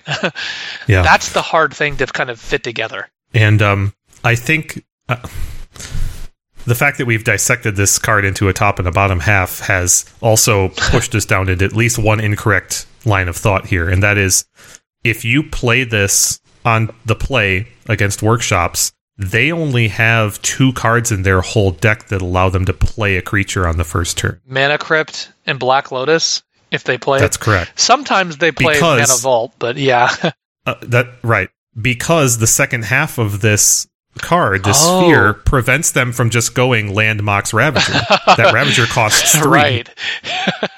So the Mana Vault, right. So you have to consider those the 2 abilities of the sphere tandem. Interacting. Yeah, wow. Good point. So if you play this on the turn 1 versus shops, there is very little chance that they're going to cast a meaningful spell on the first turn. Very little chance. Great point. It because they can't go Mox Lotus. Land, right? I mean, They can go Mox Land, but that's all they're doing. Right? Right. Yeah. So yeah, boy, that's interesting. Do you want to... we have 2 ways we could go from right here, I would say. One is talking about the second ability now, and the other one is talking about what decks and strategies benefit from the first one. I'd like to go the latter, and then we'll go to the second, and then we'll tie it together. We'll revisit the question. Okay. But I think if we try and go to the second and then ask that question, it'll be too confusing for us to fair. Clearly manage. So that's fair. So I think it's a very important question, and I mean, just the first ability of obviously. There are a lot of things that would love to take away Workshop's asymmetry. Mm-hmm. The question is, how valuable is that really? So if you're let's say, a Comer-style Xerox deck, and you go Land Mox this, how good is that for you, strategically? I think you've made a really good case. It's really good. I think it was stronger than I believed going into our review, that it's even better than I thought. I'm already thinking about how this second ability negatively affects the Xerox deck, so it's hard for me to tease out. That's true. I mean, that's probably the play that you're talking about. Yeah, the play that you're talking about is very strong at disrupting your workshop playing opponent. They're almost certainly not going to play a creature on 1, and they're probably only going to be able to play 1 creature on 2 unless something very anomalous happens. So what you're looking at is you're getting to turn 3, and they have probably 1 threat in play, and it's probably not one of their larger ones. And you can bolt it or anything like that. It's a little like if you're playing, let's say, a Delver deck, and the Delver deck with 4 Wastelands, and you get this down on turn 1. Yep. Now, granted, the Delver deck probably only has like 2 Moxen and Lotus, but just bear with me, right? That sequence, you're winning that game against Workshops. I just do not see how a Workshop player beats you, honestly. And I'd like to clarify exactly why that is. And I think it's not just because they're going to be slow. It's because they can no longer get the tempo benefits of play a bunch of creatures and then wasteland and sphere you. Yes. That's the thing. Yes. Is they can't execute their primary strategy. Which is, I think, a more forceful statement than just saying they're going to be slow, right? Workshops is good because of the intersection. And nor overwhelm you with not being able to play spells. It's just correct. Yeah. In fact, their spheres to just kind of help you, actually. Right. So this card really does hamper the explosiveness of Workshops. Now, do you think that's still good enough even on the draw? Well, I think there's a chance that this card will backfire if you try to play it on the draw. Even if you go Land Mox this on the draw, you might already be too far behind in certain Workshop cases. Yeah, so if you're on a, let's say, Comer-style deck, and your opponent goes Workshop whatever... Inspector Ravager. Inspector Mox Ravager? Yeah. And you go this on turn 1, you're probably dead because the combination of the land in play, the Workshop plus the Inspector, and then another land means that they can play 2 2-mana... No, wait, they can't play 2 2-mana spells because of the second part of the card. They can play a 2-mana spell immediately and attack you for 3. I think so. Let's just be very clear. So if they've got 2 lands and a Mox, they have 3 mana. Oh, sorry, and the first creature and the Inspector. Yes, they can. Yeah. With the first creature costs 1 because of the Inspector. The second one is increased by the sphere but decreased by the Inspector. It still costs 2. So they can play 2. So, yeah. They have to have yeah. a Mox. But if they don't have the Mox, then they can only play 1 creature on turn 2. That's fascinating. I want to pivot away from the Comer style decks. We get too wrapped up in them. Let's look at more control style decks, and then we'll go to Hate Bears and Fish. Control decks like Landstill, boy, they could just mop up with this because they have wastelands to hit lands that, take out lands, and they aren't punished like Comer decks are by trying to play a bunch of spells per turn either. So Landstill, and what about a big blue deck? A big blue deck, they're not going to be impacted by this as much either. Yet they're really slowing down the Workshop deck. So what I'm hearing from you is that Mana Drain is kind of any deck that's running Mana Drain is a winner here, big time, because they tend to be the sort of decks that want to play 1 counter or removal on your turn and then 1 impactful spell on their turn on average. And any deck that only wants to play 1 spell a turn off of lands that tap for 1, basically, is almost entirely unaffected by Damping Sphere. Right. It breaks the synergy against other decks that are trying to overload you with tempo. That's right. Much less combo. Yeah, the flip side, of course, being that Landstill probably only runs 2 Moxen and Lotus, so you're not going to be powering this out on turn 1 very much. And a 5 Mox Landstill deck is going to have other problems. But still, that is the kind of strategy that benefits most from this and breaks the symmetry as much as possible. Right. Boy, this is interesting. All right, obviously, I think the same analysis applies to Fish and Hate Bears. Hate Bears, if they can get this down on turn 1, a humans deck, it will be tremendously important against Workshops because the Workshop deck will be stymied substantially. And both Fish and Hate Bears decks run Wastelands and all that kind of stuff as well, right? So... And they tend to play 1 spell per turn. Right. That's right. So let's go to the second part now. I don't think we can wait any longer. So we've already, obviously this affects Storm, but we've already just started to dovetail into other decks that are just tactically and strategically trying to play multiple spells per turn. Workshops is clearly on that list. What else is on that list that is trying to hit you with a flurry of spells, even if it's not Storm? Yeah, the 2 kind of schools of Vintage Magic, if you will, that try and maximize the number of spells per turn are the restricted list combo decks, meaning the Storm decks, the Bargain decks, the Ad Nauseam decks, those kinds of paradoxical decks, and then the certainly paradoxical decks can also come in big blue form. The paradoxical strategies, period. But also the Comer decks, which want to play cantrips and gush and things like that, multiple spells per turn. Those are deeply impacted by this. In fact, as a sphere effect, this card is worse. I think it's probably... So here's the thing, right? If you were to play a Preordain, it costs blue. So it's worse than a sphere. But if you want to play Gitaxian Probe and Preordain, then it becomes Sphere of Resistance. If you want to play... I don't know, let's say Mental Misstep, Preordain and Force of Will, then it's better than Sphere of Resistance. Right. So better for your opponent. For your opponent, right. Yeah. So yes, I see where you're going exactly. So keep the train moving, Kevin. So I'd like to point out the effect that this this might not be where you were going, but the effect that this has on Oath of Druids decks. So again, let's talk about on the play. Your Oath of Druids playing opponent is trying to do one of 2 things in most games. They're trying to resolve Oath of Druids as soon as possible, or they're trying to do their best big blue impersonation and play Dak and Jace and draw the game out and control the board. This card really hurts both of those approaches, because if you go Land Mox this, then they can't go Orchard Mox Oath, right? Right. They just can't. In fact, they're down to playing Oath of Druids on turn 2, at which point that's a good point. You've given yourself more time and an ability to fight against that oath. And also, I'd like to point out, they can't protect their oath. So if you play this and they just go land, maybe Land Mox, or maybe they play a cantrip, your next turn, you just go land go. You've got 3 mana. They go second land, Oath of Druids. Now, if they don't have another mana, if they haven't played a Mox on 1, they can't force back their oath. Right. So if they tap out for oath, then you just go Force of Will, and your force is going to resolve because they can't announce another spell. Interesting. So does that? So this is deep, Kevin. That is a deep it point. Is. So hold on a second.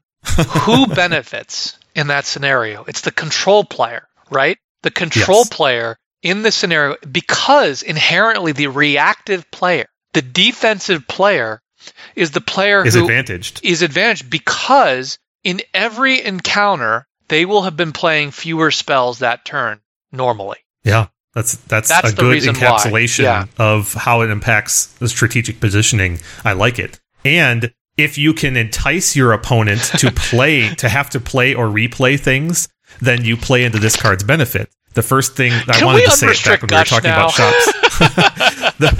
The first card that I thought of that I wanted to play with Damping Sphere was Hurkyl's Recall. Wow. Look at the impact of Hurkyl's Recall with Damping Sphere in play. Now, granted, vintage decks don't play a ton of bounce spells just for the purpose of tempo, but a little bit goes a long way. If you run Hurkyl's Recall main deck and you just Hurkyl's your Oath playing opponent, for example, in the mid game just to pick up those Moxen, that actually materially hurts them for the next 2 or 3 turns. Not only materially hurts them, it makes it harder to play things like Jace the Mind Sculptor. It could define or determine who wins on the stack in the next stack battle. Boy, Repeal's looking better and better as an opponent, not on your own cards, but on your opponent's permanents. And another card that's a big winner from this, I think, is Null Rod. Yeah. Because then you're talking about playing the fairest Magic possible. You're talking about playing your lands out and playing your spells on curve, and that's it, basically. With this card... At which point, a deck like Landstill, or maybe a more controlling Bug deck that has Death Rights, anything that can interact with your opponent without using spells out of hand goes way up in value. Wow. That's another interesting point. Yeah. I did not anticipate that we would be able to go this deep on this fascinating card. The more that I think about it, the more fundamentally impactful the potential of this card appears to be. And it amplifies the power of Planeswalkers, too. Wow, that's true. Because if you bounce that creature with Jace the Mind Sculptor, they can't just... which also inures to the benefit of control decks, right? Yeah, exactly. So, hold on a second. Just hold on. Okay. All of these points seem to suggest that the reactive decks come out better. Decks that have the ability to put your opponent into a position where you can kind of pick a spot and win a counter battle that they can't defend work out better. Fairer decks are better, so decks that are less broken.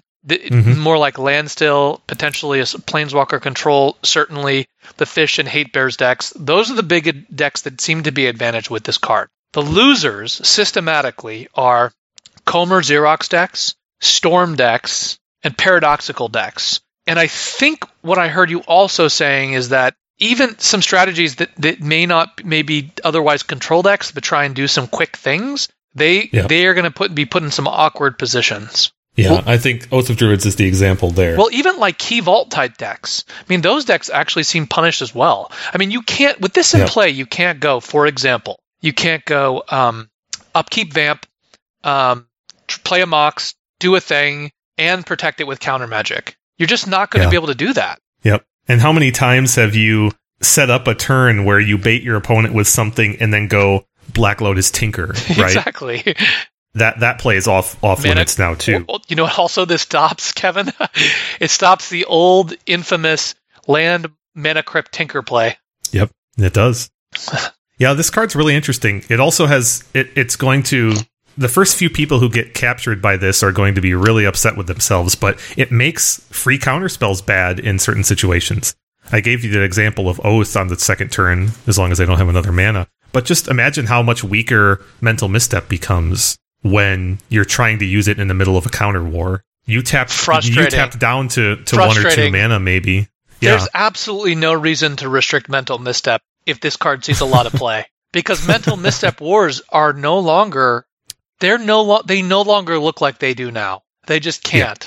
Yeah. Mental Misstep becomes far more... You have to pick your time to do it, and it might not be at the first opportunity. Right. Like it is in so many cases today. So this is a card that tilts the whole format along really one axis. And the axis is towards slow, fair, and control-ish decks, away from fast, brutal, and decks with lots of acceleration. And, we've been saying control. You've been saying control. And I don't disagree. But I think that I think that might not be the most accurate framing, because what this really rewards is playing one spell per turn, but in Vintage, you're rewarded if that one spell is hugely impactful. So it's not like this card doesn't just favor Mana Drain, for example. This card favors Tinker and Jace the Mind Sculptor. And I was going to say Yawgmoth's Will. That's obviously silly. But this thing hoses Yawgmoth's Will. I know. Yeah. But single spells that can take over a game. Because look how you can construct Landstill, for example. You've played your Damping Sphere really early. Let's say it was on 2 because you're not a Mox deck, really. But you played your Damping Sphere, and now you've gotten into the mid-game, turn 2, 3, 4 against your opponent. Your opponent recognizes that the Damping Sphere is going to be impactful, so they keep up a land because they've got Force of Will plus Misstep, right? Because they want to be able to try to play both those on your turn. So they keep up one land and say go. You, as Landstill player, untap, and you wasteland them. They pool a mana in response. You move to your combat, go to your second main phase, and now you just play Jace the Mind Sculptor. And now, no matter what they had, they're down to just Force of Will is all they can do. Wow. And so just the act of having the sphere in play and getting into a point in the mid game where your opponent thought they could play 2 spells, a simple wasteland cuts them down to 1 spell, and that's tactically and strategically enormous. Wow. Because any non-spell effect is amplified, especially if it's a mana reduction, so wasteland benefits from this a lot. Any non-spell effect is just amplified in its efficacy. Yeah. Yeah. Boy, this could be played in a bug deck really right, if you play Deathrite on if you turn Deathrite, turn 1 Deathrite, turn 2 this, you could find out late in the game that your opponent just never has a good opportunity to address your Deathrite and still further their plans, too. It's really interesting. Bug Control strikes me as exactly the kind of deck that benefits from this.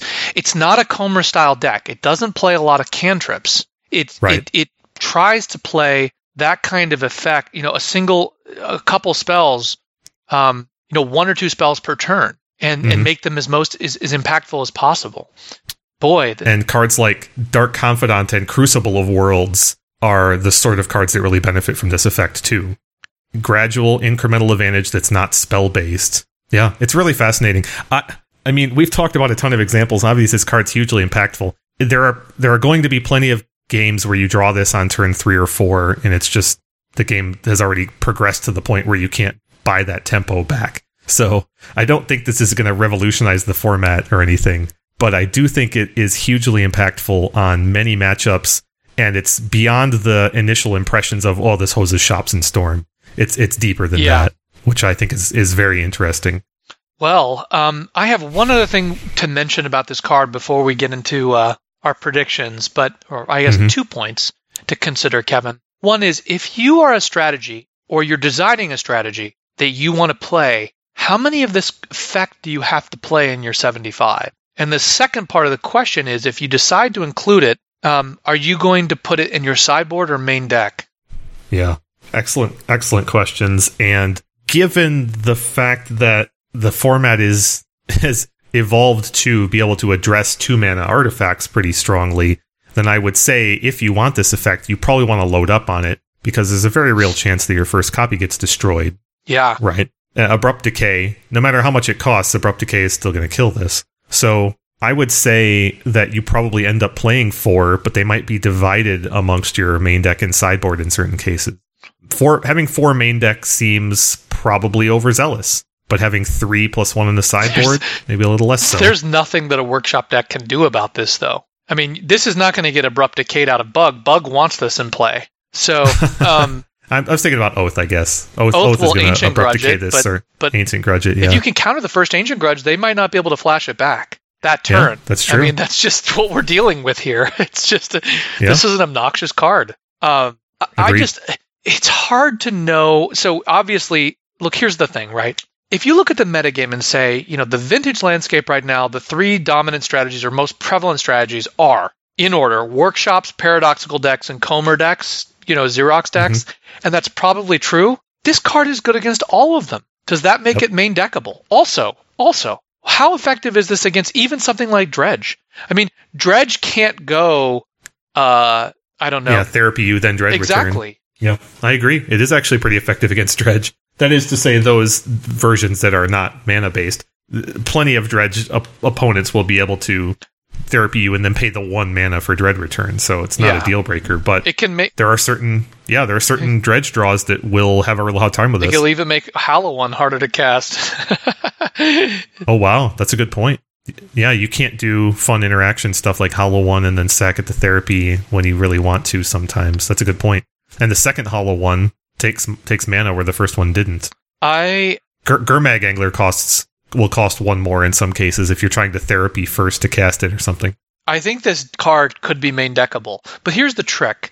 This is not the kind of card that you can play like a one of, right? It's not like you can play it main deck is like a one of. This is a like you need this when you want it. It's important. Yeah. Right? It's not like the Brian Kelly Sorcerer's Spyglass. It's like this is a card you need. And it's also not like the one of Stony Silence that we've seen in Jeskai, for example, where in the matchups where you want it, it's just a hammer when you play it on turn 4, for example. This card's not quite like that. When you want it early. And also, like as I said, you're going to draw it on turn 4 sometimes, and the game will already be out of control. It won't do what you need it to do. That also suggests to me, as you said, that you want more copies. Well, now comes the fun part. I don't know how we can predict this card, because every usage we've talked about is kind of from the standpoint of upending the format almost. Repositioning certain kinds of control decks to make them better in the metagame, but that's always a risky proposition from a prediction standpoint. The simple truth is that you can't just put 4 of these in Landstill and expect to just dominate shops, right? Right. It's not going to work that way. And Bug is at a very low ebb right now, and it would take a very reasoned and well thought out metagamed version of Bug to really push through at the moment. Bug can beat any 2 of the top 3 decks, I think, with some reliability, but it can't beat all 3. So, who wants to go first? I'm feeling like this card will definitely be played. It'll be played by some people just as a sideboard card. We need to acknowledge that. That this is just a good sideboard hoser against outcome. It is. It's devastating. So some people will absolutely devastating. And some people will only treat it as such, and that's fine. That'll represent a certain portion of the play. Is this a better card against outcome than Null Rod? No. I don't think so. Because outcome decks can still play cards with this in play. It just it's much slower. With Null Rod, they just almost can't do anything. Yeah. No, I do think Null Rod is worse, but this definitely changes horrible. Things a lot, though. It's like the difference between getting amputated at the knee or the elbow, right? So I would say, as pertains to sideboard use, I think I would predict this card in the 5 to 10 range just on that alone. Yes, I think that's right. It's not an amazing sideboard card, but it's really good at what it does. And then in terms of main deck use, I actually think that's going to be a slow burn. Yeah. I think it's the sort of thing that we might see in the long run, but people are not going to flock to it because it's not exciting. It's slowing the game down, and not many players are attracted to that. Stacks players are, sure, but So what do you think? Give us a number. So I'm thinking that the combination of the two is probably going to be in the 5 to 15 range. So I'm just going to say I'll take 10. So you've got an easy target to work with. Yeah, I'm going to go north of that. But let me give you the reason first. Okay. So we sometimes do these set evaluations as if the time of year that we make the prediction doesn't matter. So whether we're talking about February or April or October, we always predict in the next 3 months, right? In the next 3 to 4 months. But the truth of the matter is that making a prediction in September, October is a big difference from making a prediction in April. And that's because there's a lot of energy and tournaments that happen in the spring and early summer. And there's a lot more effort put into the format. And when we did the predictions of Paradoxical Outcome, I took the upper number, and I think I was right on the actual facts. But what happened was, the truth of the matter was that Paradoxical was at a very low level until January the following year. Then it shot up, to huge numbers. Really in February, it took 4 or 5 months, not 3. I actually think that this is a different time of year. I think this time of year, we're going to see this card applied immediately. And I think the ceiling is enormously high because, like Paradoxical Outcome or like Snapcaster Mage or like Grafdigger's Cage, perhaps the best comparison of all, this card is potentially format warping and transformative, meaning that it fundamentally reweaves and reconfigures the relationships between strategies in the format and a big, broad axis. It kind of takes the whole format, as if you think of it like a board, and just shakes the whole thing up. And it's kind of like some of the things fall in one direction and the other things fall in the other direction. So I think this card, I'm going to predict 16 or 17. I'll go 17. I think it's, number one, it hits the top 3 decks in the strategies in the format. Number 2, it's not a card that is potentially playable in just 1 or 2 things. It's potentially playable in large swaths of the format. Landstill, blue-black control, hate bears, fish, bug control, and potentially other things as well. So I think it has enough potential in enough places, and then targets the top of the metagame enough that both as a sideboard tactic and as a mainboard tactic, I think it's just got enough value that it's not only going to be played and impactful, but it's potentially transformative. Well, those are astute points, and I can't argue with any of them except to say we'll see how effective the decks that adopt it truly are at performing that upheaval.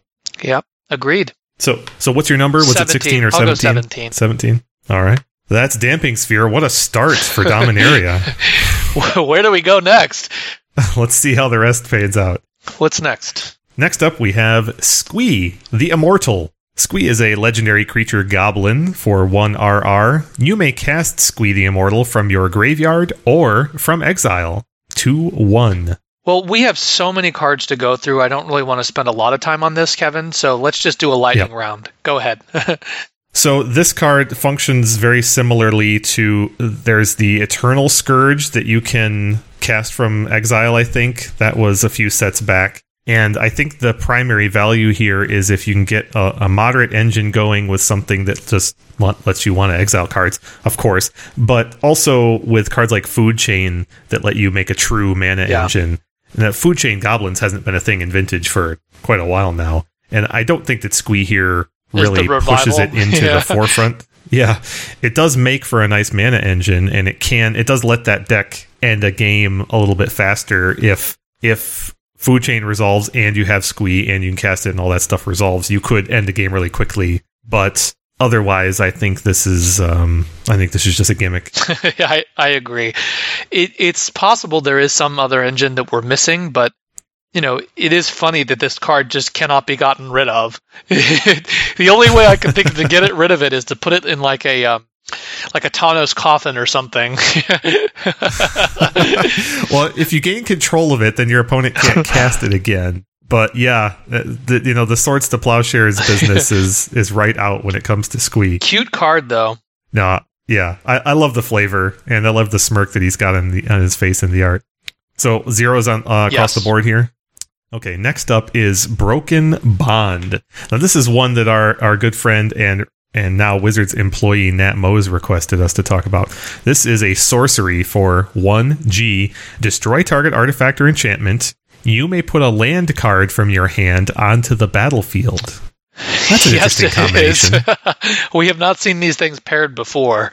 No. It's kind of explore plus naturalize. So right. So let's talk about the mana cost. Obviously, 1G is an imminently playable Vintage mana cost. There are many spells ranging from structural broken spells to sideboard cards that at this mana cost have seen play throughout the years. So there's really no debate there. But would you ever play this over Naturalize or Nature's Claim, more likely? Yeah, so then the benefit there is you're planning to accelerate. Now, so you can take this as a sideboard card for something like Workshops or Oath and look at it in that light. And in that sense, the castability almost always trumps the extra upside in a situation like this. So you don't need to be putting a land in play if you're killing a critical card, especially something like Oath of Druids or a Time Vault or a Foundry Inspector.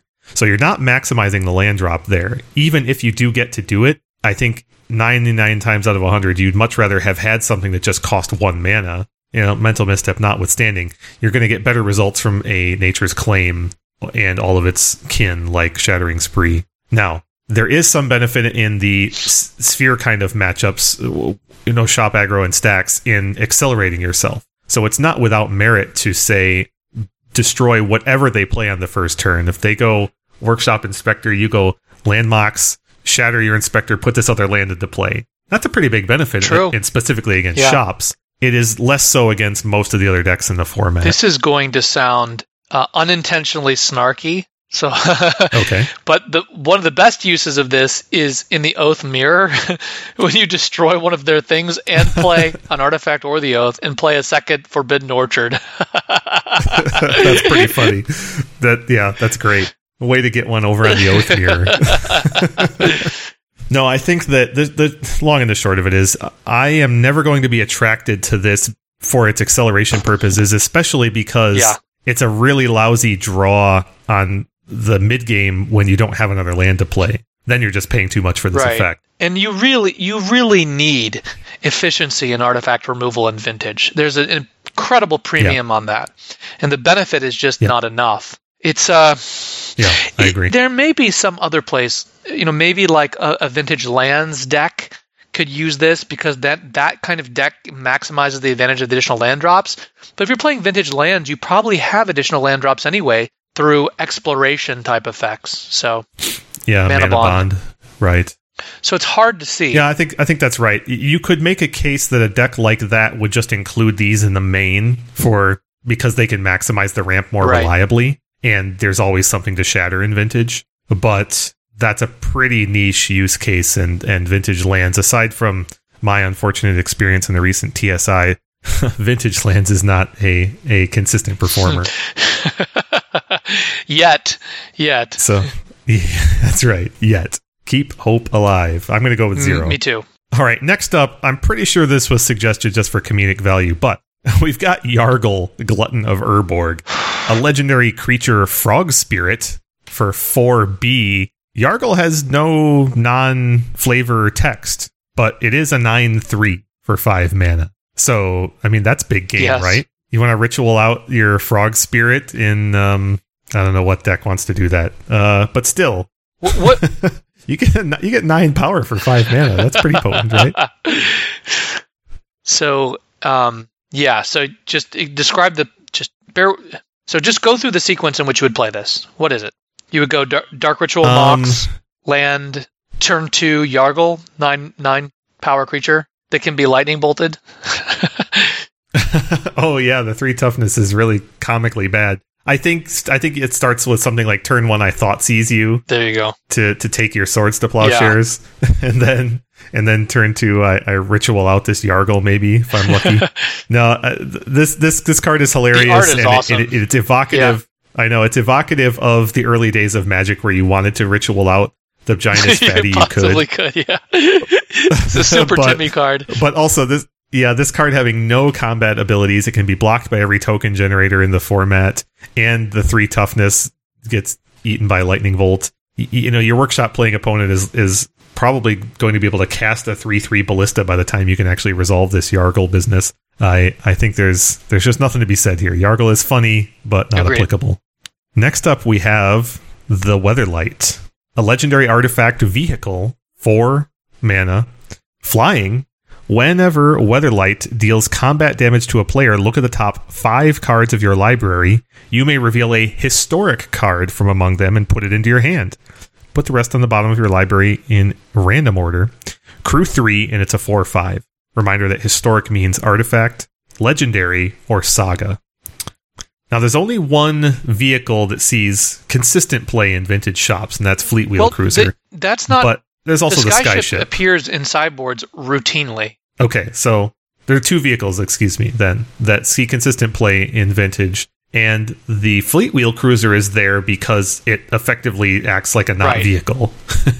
It comes in with haste and just gets to attack without crewing, right? And the Skyship is the Sky Sovereign, is there because functions as a removal spell, sometimes a repeatable one, and also a fairly large body at Crew 3, and it's a 6/5 flyer, so it also hits very well. This card doesn't have those same qualities. It's not very fast. It's Crew 3, and it's a 4/5, which means it's only giving you 1 extra point of power. So the real benefit here is it acting like an Ophidian in workshops, I think. Yeah, I want to begin by saying making a general statement and then trying to figure out how this card applies to that general statement. I think it's fair to say, and this is a truism or an axiom that I think is important in Magic in general. One of the most important things in tournament Magic is to figure out what are the cards that help you win the mirror match of the best deck. So regardless of the format or regardless of the metagame, one of the key skills in any format is winning the mirror match of the best deck matchup. And I think it's pretty clear and has been for a while that workshops are the best deck in the format. And therefore it follows that one of the key things to learn in Vintage is to learn how to win the mirror match, the workshop mirror. And there are a number of things that you can do in the workshop mirror, and we're not going to get into them, but some obvious things are like Hangerback Walker, very good in the workshop mirror. One of the reasons that Hangerback is good in the workshop mirror is not just the fact that it has insane synergy with Arcbound Ravager, but because the tokens have evasion. And in the evasion in the workshop mirror, when the ground is cluttered, actually matters tremendously, right? And so I actually think the flying is really significant here for the workshop mirror match. Now, I'm not sure that this is better than other cards in the workshop mirror, but I'm willing to grant that this is good in the workshop mirror. And I'm willing to, and if I'm right that the workshop mirror is a hugely important matchup, then that's good reason to think that this is a potentially playable card. Well, that's a good perspective. I think that you can also add to that some of the benefits of flying vis-a-vis planeswalkers. So this card is pretty good at killing Jace the Mind Sculptor, for example. A little less so at killing Dak, of course, but everything's bad against Dak. And also, there is some inherent value to being a vehicle in Vintage vis-a-vis Jace and vis-a-vis Swords to Plowshares and things like that, because you get to control when this card is a creature, and that can be critical. So I think it's incorrect to dismiss a fairly efficient vehicle like this out of hand, especially when it has those various features like flying. And also it's a 4/5, which is a pretty sizable body. It's not going to get bolted by itself. It's not going to die in combat to most things that aren't being oathed into play. So I think you've made some good points. On the flip side, this vehicle it would be the most inefficient vehicle in terms of translating resources and crewing it. But what you're buying back, obviously, is card advantage. The kind of raw card advantage that Fleetwheel Cruiser and Sky Sovereign can't even produce. So there's something to be said there. Obviously, in a workshop deck, looking at 5 cards is going to yield you a quality artifact in the high 90% of the time, right? So this is even better than just a Jame Day Tome, right? This is an even better card advantage engine than, say, Staff of Way Min. better, because you get the card quality is just far past. Yeah. So it's tempting to just point to something that just draws you an extra card every turn and say, well, you get to have this effect. It's the difference. This is considerably better. That's the difference between, I don't know, what's a really weak artifact in the workshop deck? A Mox. It's the difference between a Mox and Steel Overseer, right? That's a perfect or even point. better, a restricted card. Like a Lodestone Golem or something in a Mox. It's a huge difference. Huge difference. And post-sideboard, that difference becomes even bigger, right? Yes. Post-sideboard, you're drawing into sideboard cards, which obviously you're going to prize over most other main deck cards. The Sky Sovereign does have a crew 3, and it also flies. Yes. So that's obviously an important reason why it continues to see play in the sideboards. But how would you compare this to that? I mean, is the value of doing 3 damage, that's such a tremendous amount of value that you get right off the bat. As opposed to really having to invest 2 cards to crew this, and then you get a card later. I'm not. My size indicate my skepticism that this is better than Sky Sovereign. Although it could obviously situationally better, but I don't think in general it is. It's probably close. I think part of the linchpin there is how significant 3 damage is in the workshop mirror, because 3 damage kills almost lot of everything. Things. Almost everything that hasn't already been buffed by a Ravager. Yes. And so it's hard. So the Weatherlight gets you good card selection. It will draw you powerful cards, but you still have to cast them. The Sky Sovereign has the benefit of being a removal spell in that your opponent has already played the card and spent the mana, and you're getting the effect of removing it ostensibly for no mana, thanks to the crewing and tapping of creatures. So there's a lot of inherent benefits to being a removal versus being a card selection And the card. Sky Sovereign is at least 1 to 2 turns faster. Oh yeah, I mean the Sky Sovereign is huge, it has 2 more power, and it can end the game a lot faster if it's going unchecked, as you just said. Also, the Weatherlight gets chumped by Thopters from Hangerback Walker in a way that Sky Sovereign rarely does. Because it's not impossible or anything, because you can your opponent could generate Thopters mid-combat against the Sky Sovereign. Yeah. No, yeah. That's a great point. I completely forgot about the clause that the Sky Sovereign does 3 damage when it attacks as well, whereas this thing can be chumped. So yeah, I that clause is the tiebreaker for me. The Sky Sovereign is just clearly better. And the Sky Sovereign does cost 1 more mana, but oh yeah, that's also true. I think overall it's still the winner. That makes it closer. I think it's overall the winner. But let's say, I don't know if you have the stats in front of you, but let's say Sky Sovereign appears in, 20 decks in the next quarter. If this even appears in a quarter of that, that's still a vintage playable that's appearing in top 8s. Yes, I think, as we've said for many, many cards in the past, I would describe this card as vintage playable. How much it does is up to people's preferences. But it's also our job to predict it.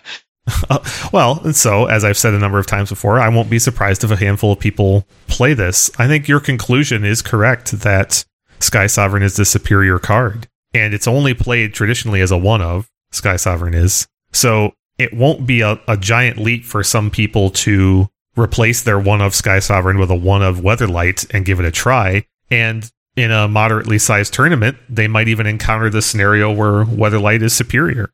Because I do think Weatherlight is superior on a quasi-empty board against a Force of Will deck.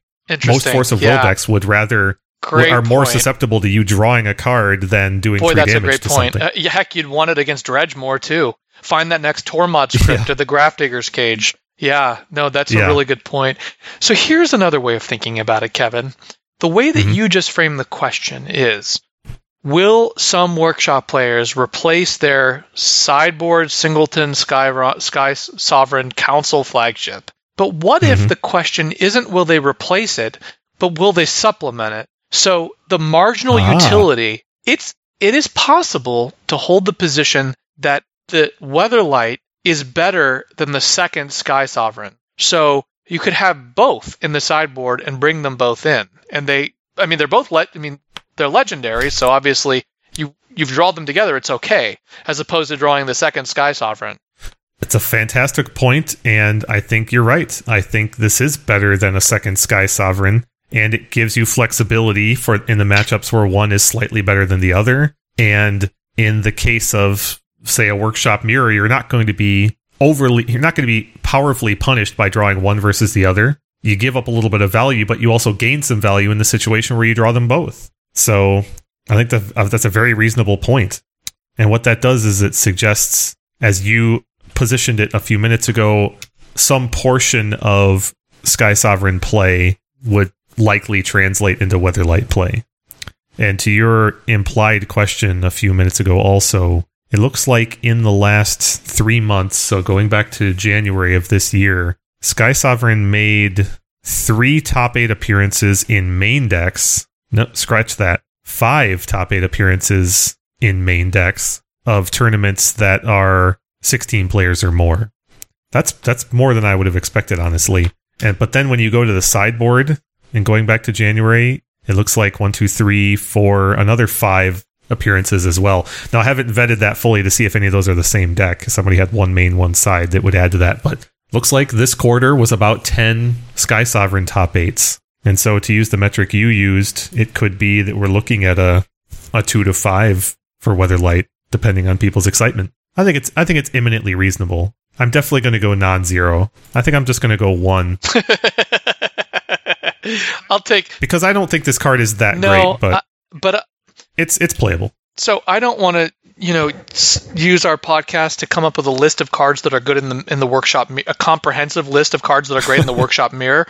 But the obvious cards are Hangerback Walker, Steel Overseer, Precursor Golem is really good in the Workshop Mirror. And I think Sky Sovereign is good as well, and I think this card is also good. And I think cards that are good in the Workshop Mirror matter. So definitely. So I'm going to go. I'll just go 2. I think it'll be more than that. Okay. I'll take.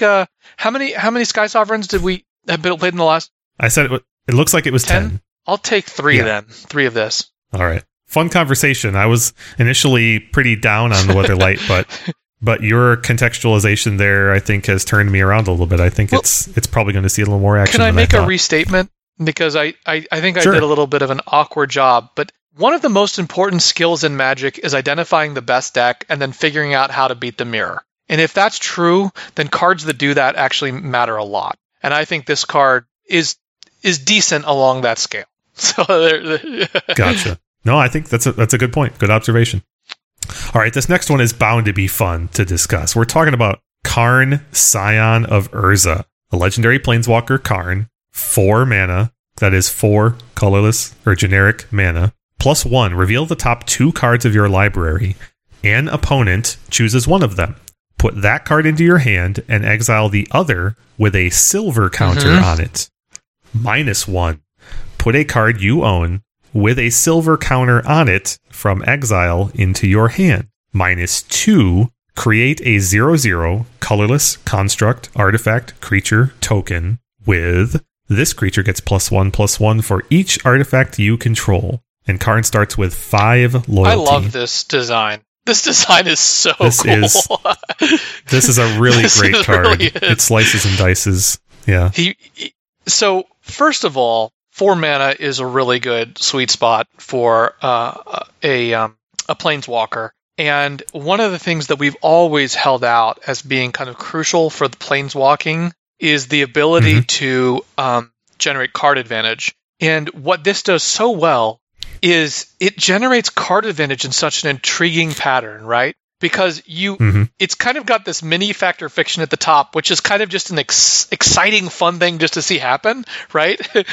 But then, good point. But then, once you use it a couple of times, then the second ability, really kicks in a powerful way because you get to choose. So let's say you've used the top ability twice, and you've drawn 2 cards, and they're obviously not the best cards. And then you use the down ability, the -1 loyalty ability, that allows you to pick one of the cards with the silver counter on it. You get to pick the best one. So so there's this really cool. I mean, you're getting cards, and then you're getting good cards on the and you can get now the one drawback is you've got to use the top one first before you can. It's not like it's not like some of the other planeswalkers when you do the minus immediately. You don't really get to do that, but you're still getting a lot of card advantage out of this card and card selection as well later on. True. Very true. So I like it all over. I also think, in terms of the 4 colorless mana, it means that this thing can see play in a lot of places. It can be played in kind of blue moon decks that have ancient tombs quickly. It can be played in land still, mana drain decks. It can be played in workshop decks, which have the mana to cast it. It can be played in a lot of places. It's really versatile. Well, I mean, it seems like a tautology to say, but because it's colorless, it can be played in any place, effectively. Any place that produces mana, right? Dredge isn't about to launch this out, but...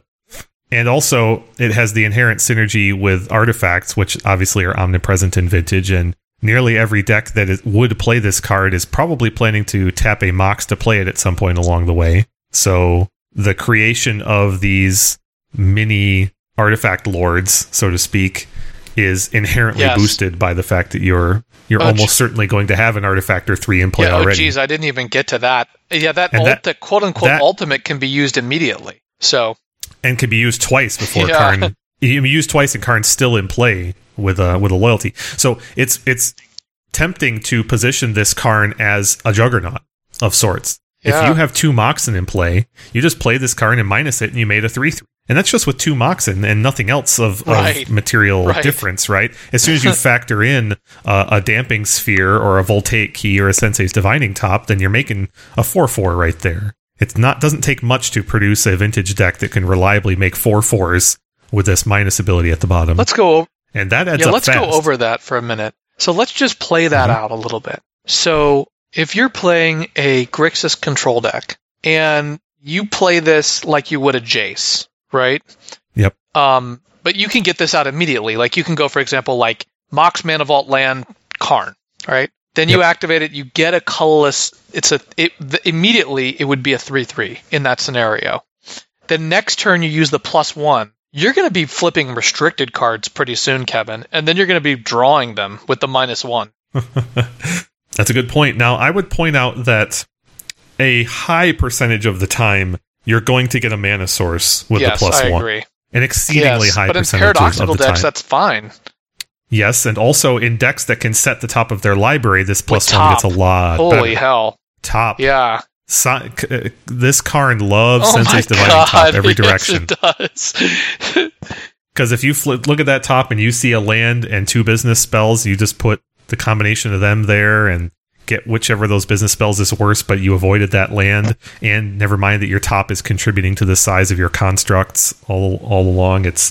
Top and this Karn are very, very good friends. This works with top like Bob works with Jace.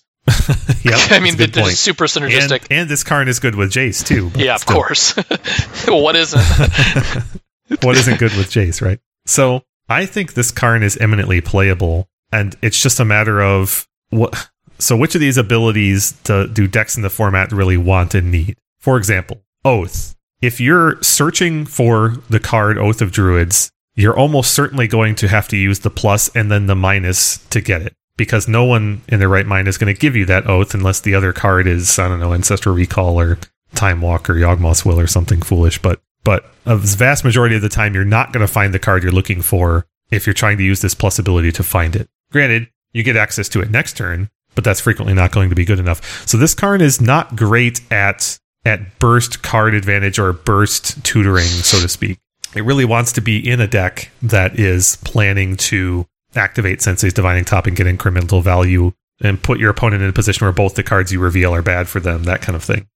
The minus ability is entirely contingent on the top ability, and the minus ability, the first minus ability, -1, can also be stymied for prolonged periods by bad results from the top ability. If you, for example, +1 and reveal a land and a preordain, you're probably going to get that land, unless some strange scenario is about, and you're also putting a silver counter on a preordain. Unless you're pretty hard up for cards, it's a very weak use of that -1 ability to just go get that preordain next turn. Not to say that it's incorrect, it's just very comparatively weak to other planeswalkers, compared to the fact that you could have brainstormed twice with Jace at this point. So I really think that any deck that wants this Karn really has to be able to tactically make use of the first and the last ability. I agree. I think that essentially puts you into a paradoxical or a workshop deck. I disagree on both fronts. First, paradoxical. Well, the reason the paradoxical is the plus ability is good in paradoxical because you've got the tops, probably, and the minus ability is good because you're going to be making enormous constructs. But there's a third reason, and the third reason is because in the paradoxical decks, getting a Mox has more value than it would in another deck. Oh, okay. Yep, I agree with that.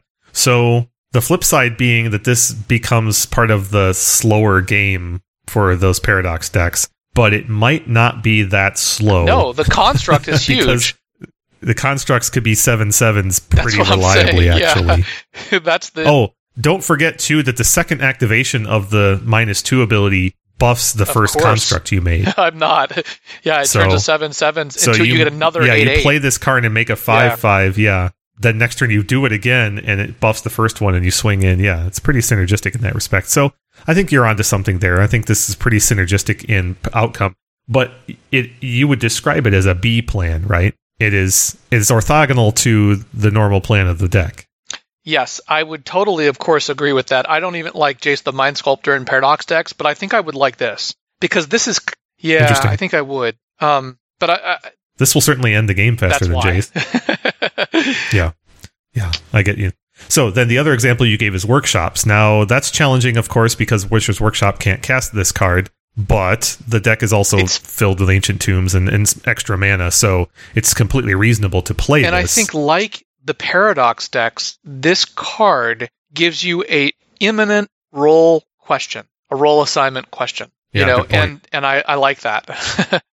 And like the Paradox decks, the constructs you create with this are going to be huge on average, and they could be they could be impressively and immediately lethal.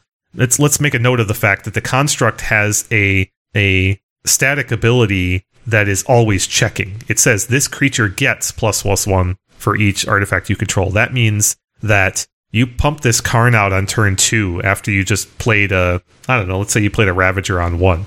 Then you play an Ancient Tomb on 2 and play this Karn. You make a construct. That's great. That construct is probably about a 4/4. Let's say you've got Ravager, Mox. No, it's maybe only a 3/3. You might only have Ravager and Mox as other artifacts. Next turn, though, you play a Workshop and a Hangerback Walker on 3. And then you sack that Hangerback Walker to make 3 Thopters. God. And then you -2 this Karn again to make another construct.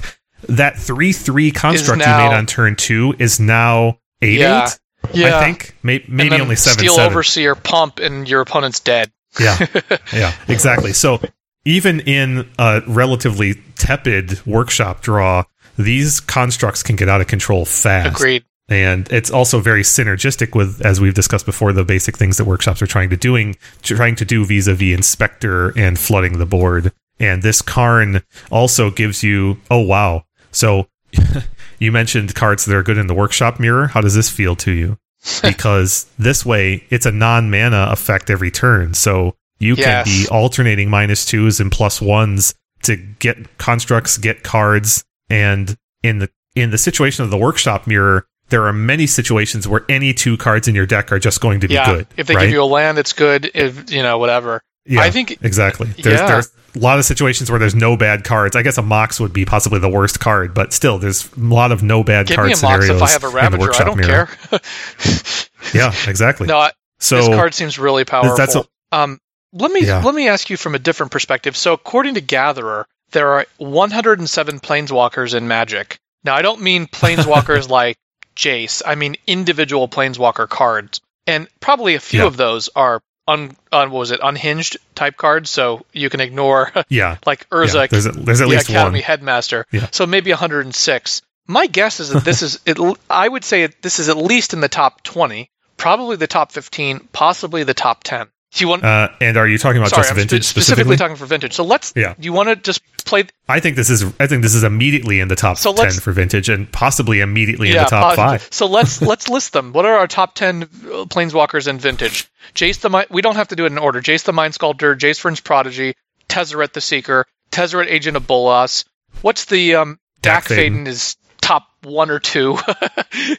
What about the one? There's a really good. The one that Rich Shea played in the last season of VSL against me in his Planeswalker deck is like a red one that. You're talking about Chandra Torch of Defiance? Really annoying. What does it do again? Yep.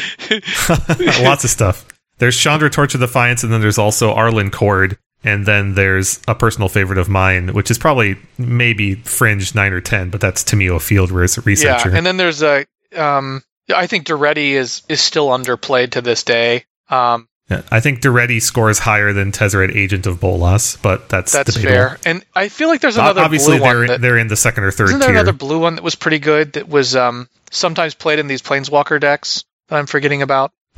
Possibly, but I'm sorry, I can't remember at the moment. But the point is, there's about 10 playable Planeswalkers. I think you have a blue-red one, by the way. Ralzeric? Yes, that one. That one has seen play for sure. Yeah, that was fringe play, but it's Ralzeric is probably number 11 or 12 there's, on the list. list. Our infamous Kiora, and then Shahili Ray saw play in some fringe decks as well. But those are, I think, those latter ones are all clearly below this Karn card. Yes. So, I think this is in the top 10 and arguably in the top 5. I think that Chandra is probably a good comparison point for this, in that it doesn't obviously go in every deck that can cast it, but when you can build around the functions of each of the abilities well enough, then it rockets up into being very powerful. And so I think Chandra is a pretty good reference point, although not for the same reasons. What was the Chandra one that was so annoying Torch of Defiance. Oh, yes, of course. Of course. Yeah, because it deals kind of unstoppable damage, and then the emblem is just lethal, right? Yeah, the emblem is just game over. Yep. So do you want to, just for fun, do you want to try and rank the top 5? planeswalkers? I think we've brainstormed. Well, I actually think that Dack Fayden is number one. I think Dack Fayden's number one. I think Jace the Mind Sculptor. Jace the Mind Sculptor is the only one that has the competition there. It's hard to weigh in terms of criteria, historical value versus contemporary value. Historical value, Tezzeret the Seeker is like blows most of these away, but contemporarily sees almost no play. I think it's a logarithmic scale at this point. Honestly, I think that after Dack and Jace, it drops precipitously. And in terms of third place, it's probably either Tezzeret or JVP. I think it's probably JVP right now. is probably right behind that. I don't think I think JVP is sometimes better than Jace the Mind Sculptor, actually. But situationally, I agree. But overall, and then who's number 4 right now, though? Do you think it's Tezzeret the Seeker still? That's a good question. That's tough. There's no clear spot. I mean, the candidates are I guess Tezzeret the Seeker, Chandra. I wish I'd play with more of these planeswalkers so I'd have a sense of them. Nahiri maybe is up. Maybe isn't that? Oh yeah, we didn't mention Nahiri. You're right. She's fringe playable. When she's good, she's very good though. Also, I guess I'd be remiss if I didn't mention Gideon of the Trials, which has a soft spot for me and some of my friends because that produces some very interesting game states. I can't say I'm particularly familiar with that one. I guess he's the one that you can ultimate right away, and you get an emblem that says you can't lose as long as you control a Gideon.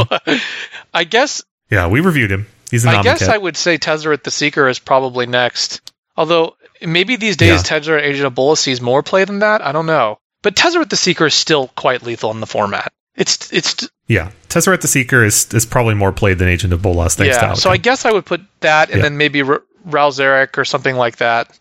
No, Chandra's way better than Ral Zarek. Yeah, that's true. Chandra. I guess. I think Karn is like up there with Chandra. That's pretty powerful. Yeah, I think he's pretty close to 5th place. Wow. Okay. Yeah.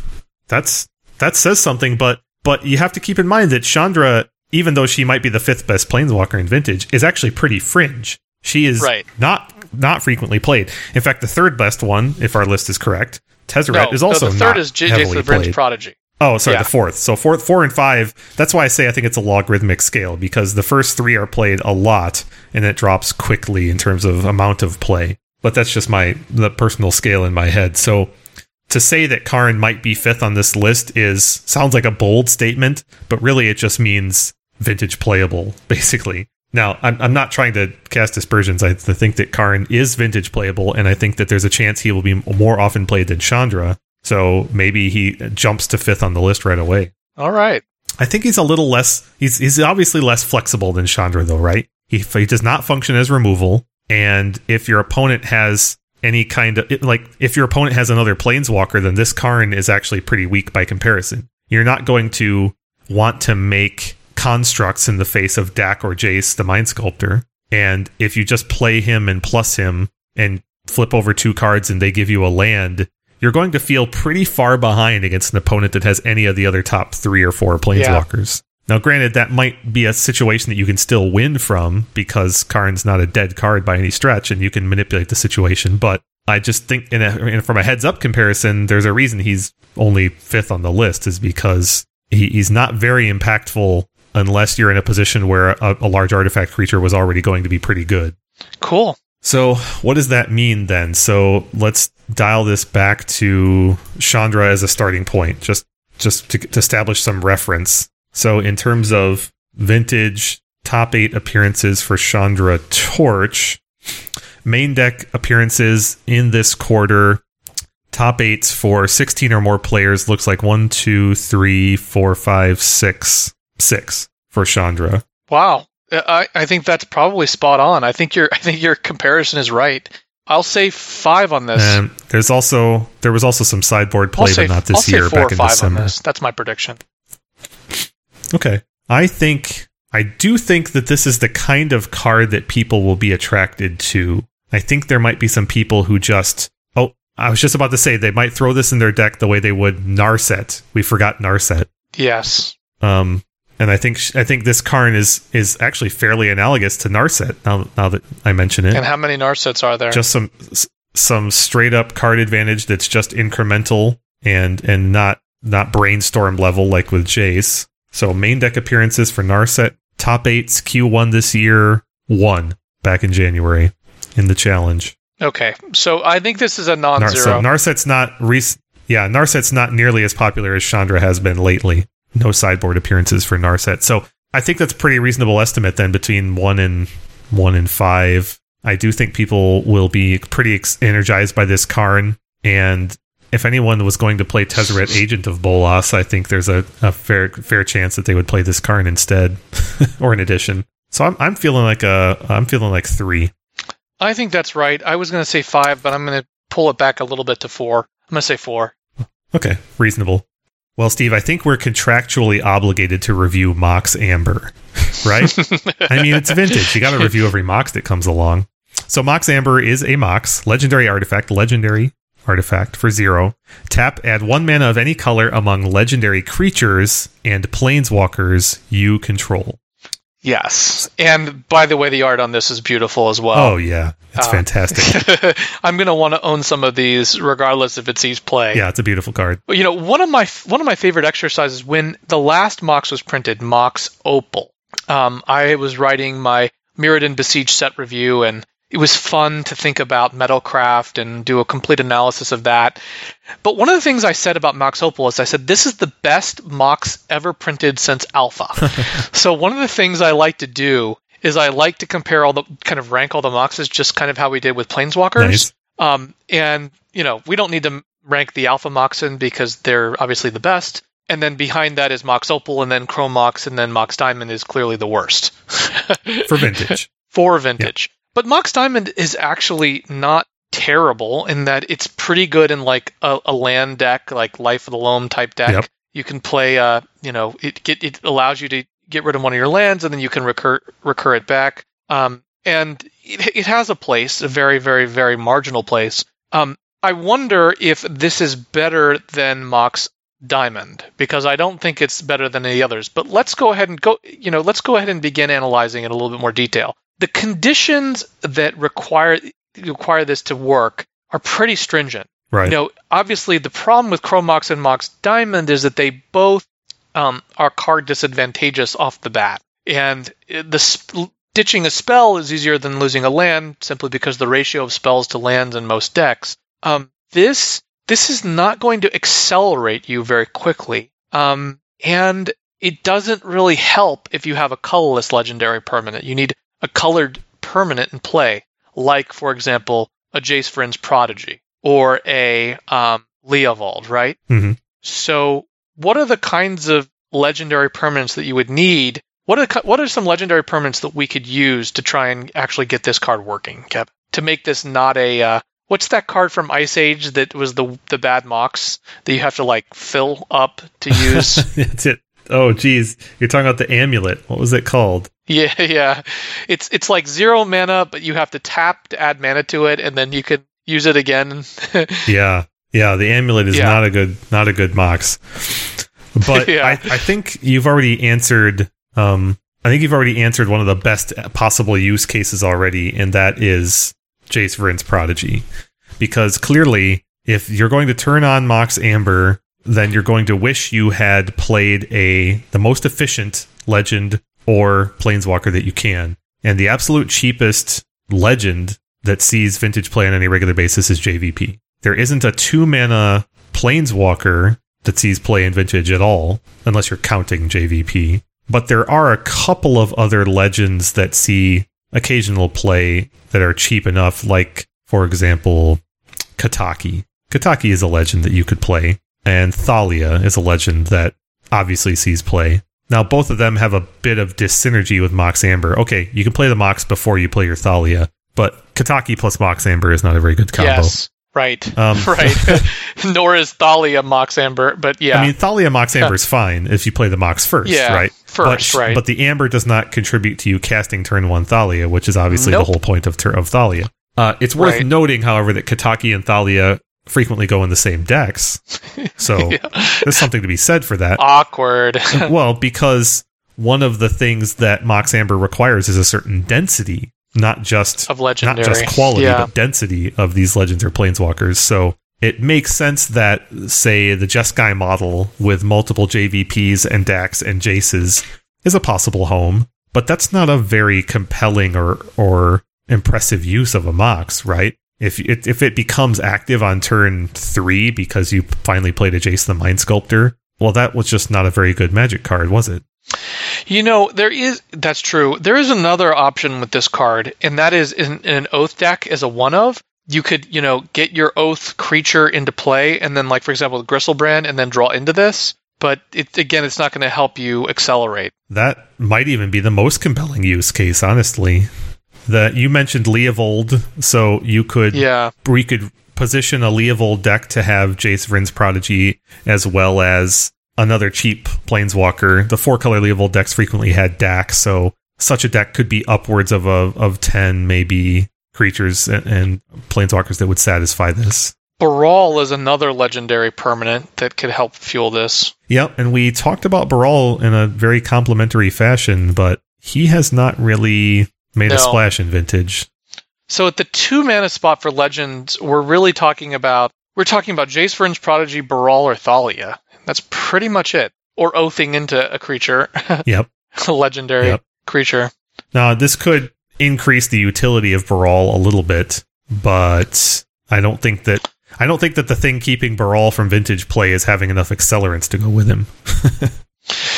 The other thing is the Planeswalkers do amp this up, so it doesn't have to be just legendary creatures. Yeah, I think given the short list that you just rattled off there's pretty much no way this won't actually be played with Dack Fayden as well. Right.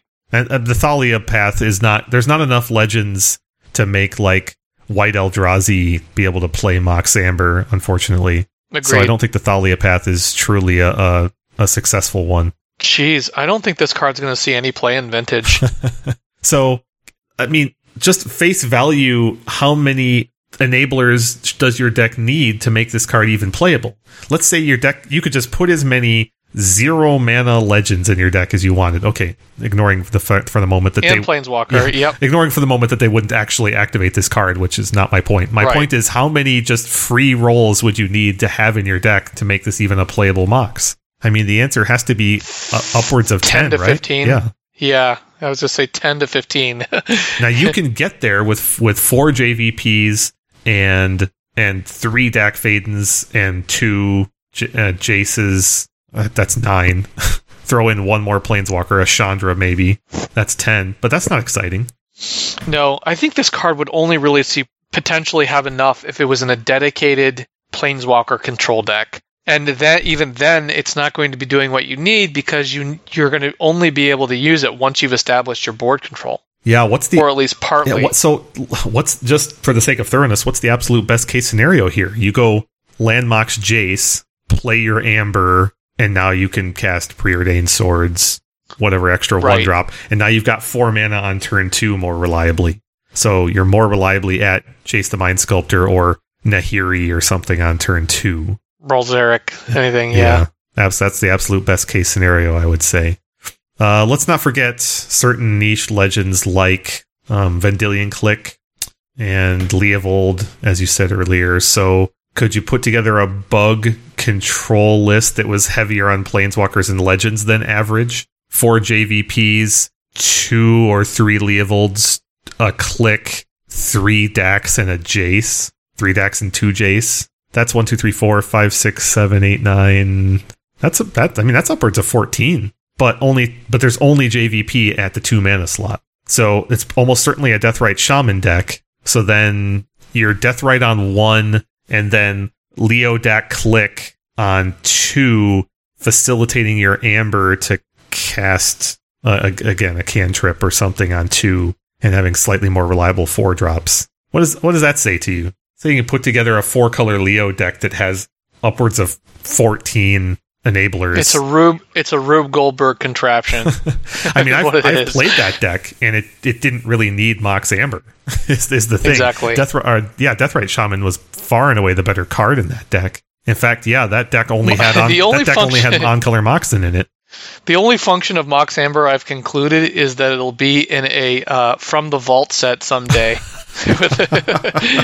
Well, it's a pretty good EDH card. That's the other use case for it. That's outside my use value. So yeah, I completely understand. And my worldview. Yeah. So I think it's all the ultimate sadness here, Steve, is that you can't enable this with Hope of Ghirapur.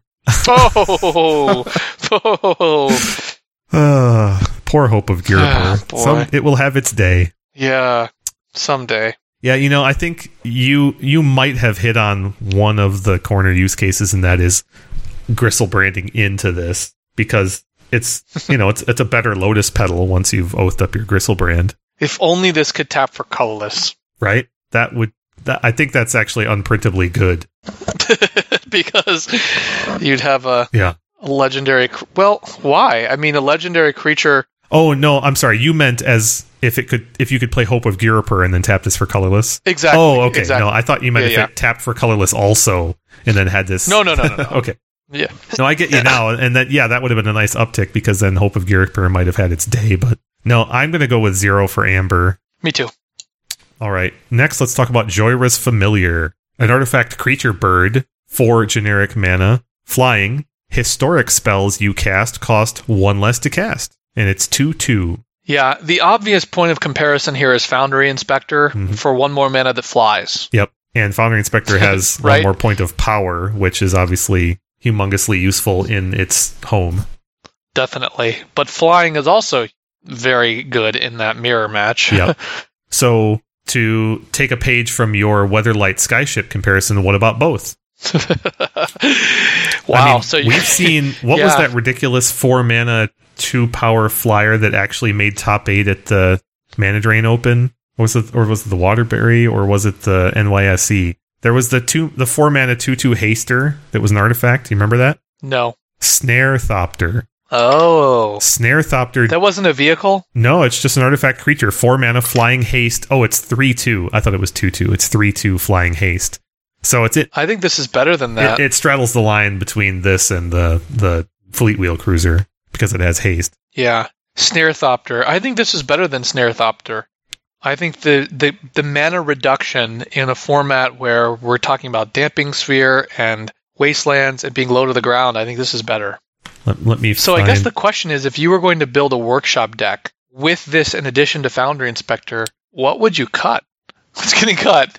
I don't know the answer to that, but I think that there are some flex cards that have gone in and out of the main deck for workshops for the last couple of months, right? The Metamorphs, the maybe some Precursor Gola, those kind of things. There have been, in a certain numbers of Hangerback Walkers, there have been some flex slots. Yes, true. But part of me views the Workshop Mirror as, if you get to cast a 4 mana spell, it ought to be a real good one.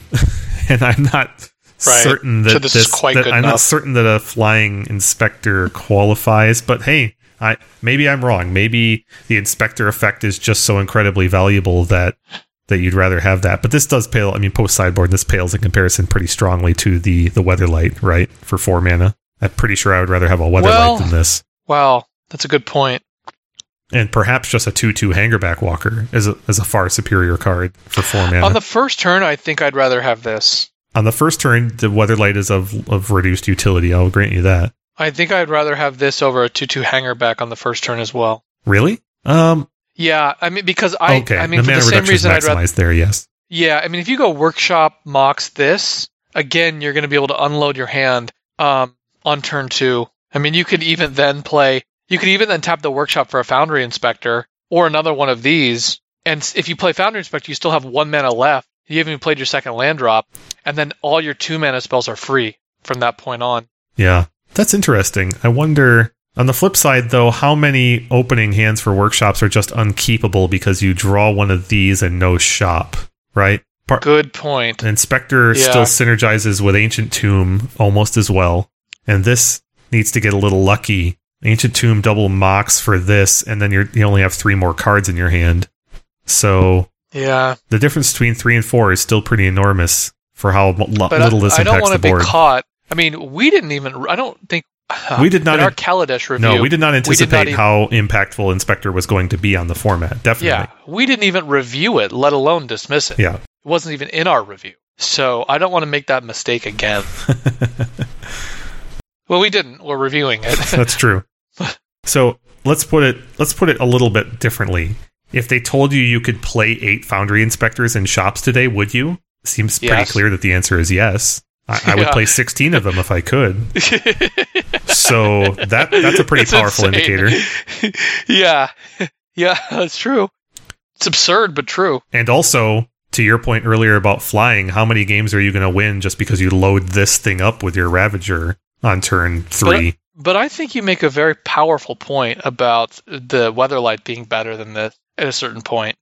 And that point might be after turn 1. Yeah, I think that's reasonable. But it's not an either-or situation, as you've said many times, right? The question is not this or that. The question is, could be this and that. And the Weatherlight is far more likely to be a 1 of, as we've demonstrated with the Skyship. Maybe a 2 of, because it costs 4, but this is far more likely to be a 4 of. This is actually better than Inspector in some respects, because the Inspector just reduces the cost of artifacts. It reduces the cost of colorless legends. So if there's an Eldrazi that's legendary or Karn, the Planeswalker, it make... Wow. Good call. I was discounting that entirely, but yes, this card is fantastic with the new Karn. How interesting. So it has a broader scope. And we haven't gotten to sagas yet, but are there any colorless sagas? Or anything like that? No, not that I've seen. What about Eldrazi? Are there any legendary Eldrazi? I mean, I'm sure there's a legendary Eldrazi. That's the whole point of the Eldrazi. Yeah, I mean, the original large Eldrazi are legendary, but they're also like a dozen mana, so they don't have the same impact in terms of castability in Vintage, right? I mean, Emrakul and her friends. So I don't think the reducing the cost of an Emrakul is actually particularly relevant outside of EDH. Yeah. Unless you're playing Aperture Science, but that's a pretty narrow use case. Are any of the Eldrazi legendary? Yeah, all the big Titans are. I'm sorry, the smaller ones. Oh. The mid-size ones. Okay, so I'm going to do a quick search for Eldrazi that are not legends. Oh, no, you're looking for the other way around. Eldrazi that are legends. So the cheapest Eldrazi that is also a legend, aside from the Meld card, which is irrelevant, is still 10 mana, Kozilek. So they didn't make any legendary Eldrazi that weren't of the original 3 Titans. They've had 2 cards each. Got it. Okay, that's fine. Well, I guess, the only use case in which this has a broader scope is then the Karns, Planeswalkers. Mm-hmm. The other Karn is pretty unbelievable. It actually, remember, it was in the finals of the Bazaar of Moxen one year? Yes, I'd forgotten about that.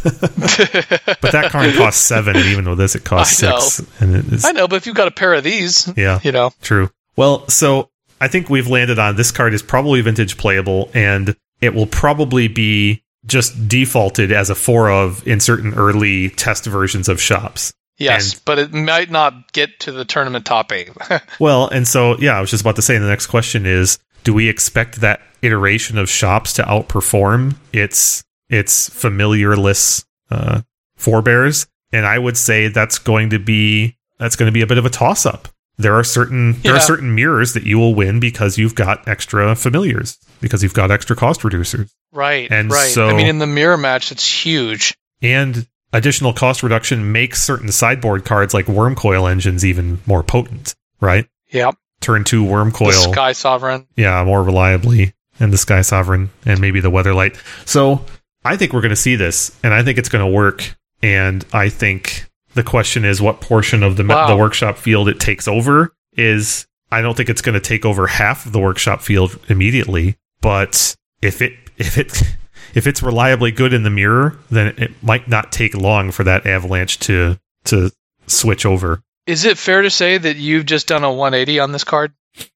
I was not impressed with it initially, but the analysis comparing it to Inspector and realizing how critical Inspector is in the workshop mirror has I think flipped me on this card. You've moved. Well, so then my next question then becomes, I mean, this could be a 1 of. Right. If you don't want to sacrifice too much other stuff, and I could completely understand that because I think Overseer is probably more important in the mirror, and so are many of the 2 drops. Yes, but you're not going to lose. You're not going to lose Revoker, Ravager, Overseer, or Ballista or Foundry inspectors over this. So this isn't after all those. Granted, but it competes, I think, with Chief of the Foundry. It competes with Metamorph. Yes. It competes with Hangerback Walker.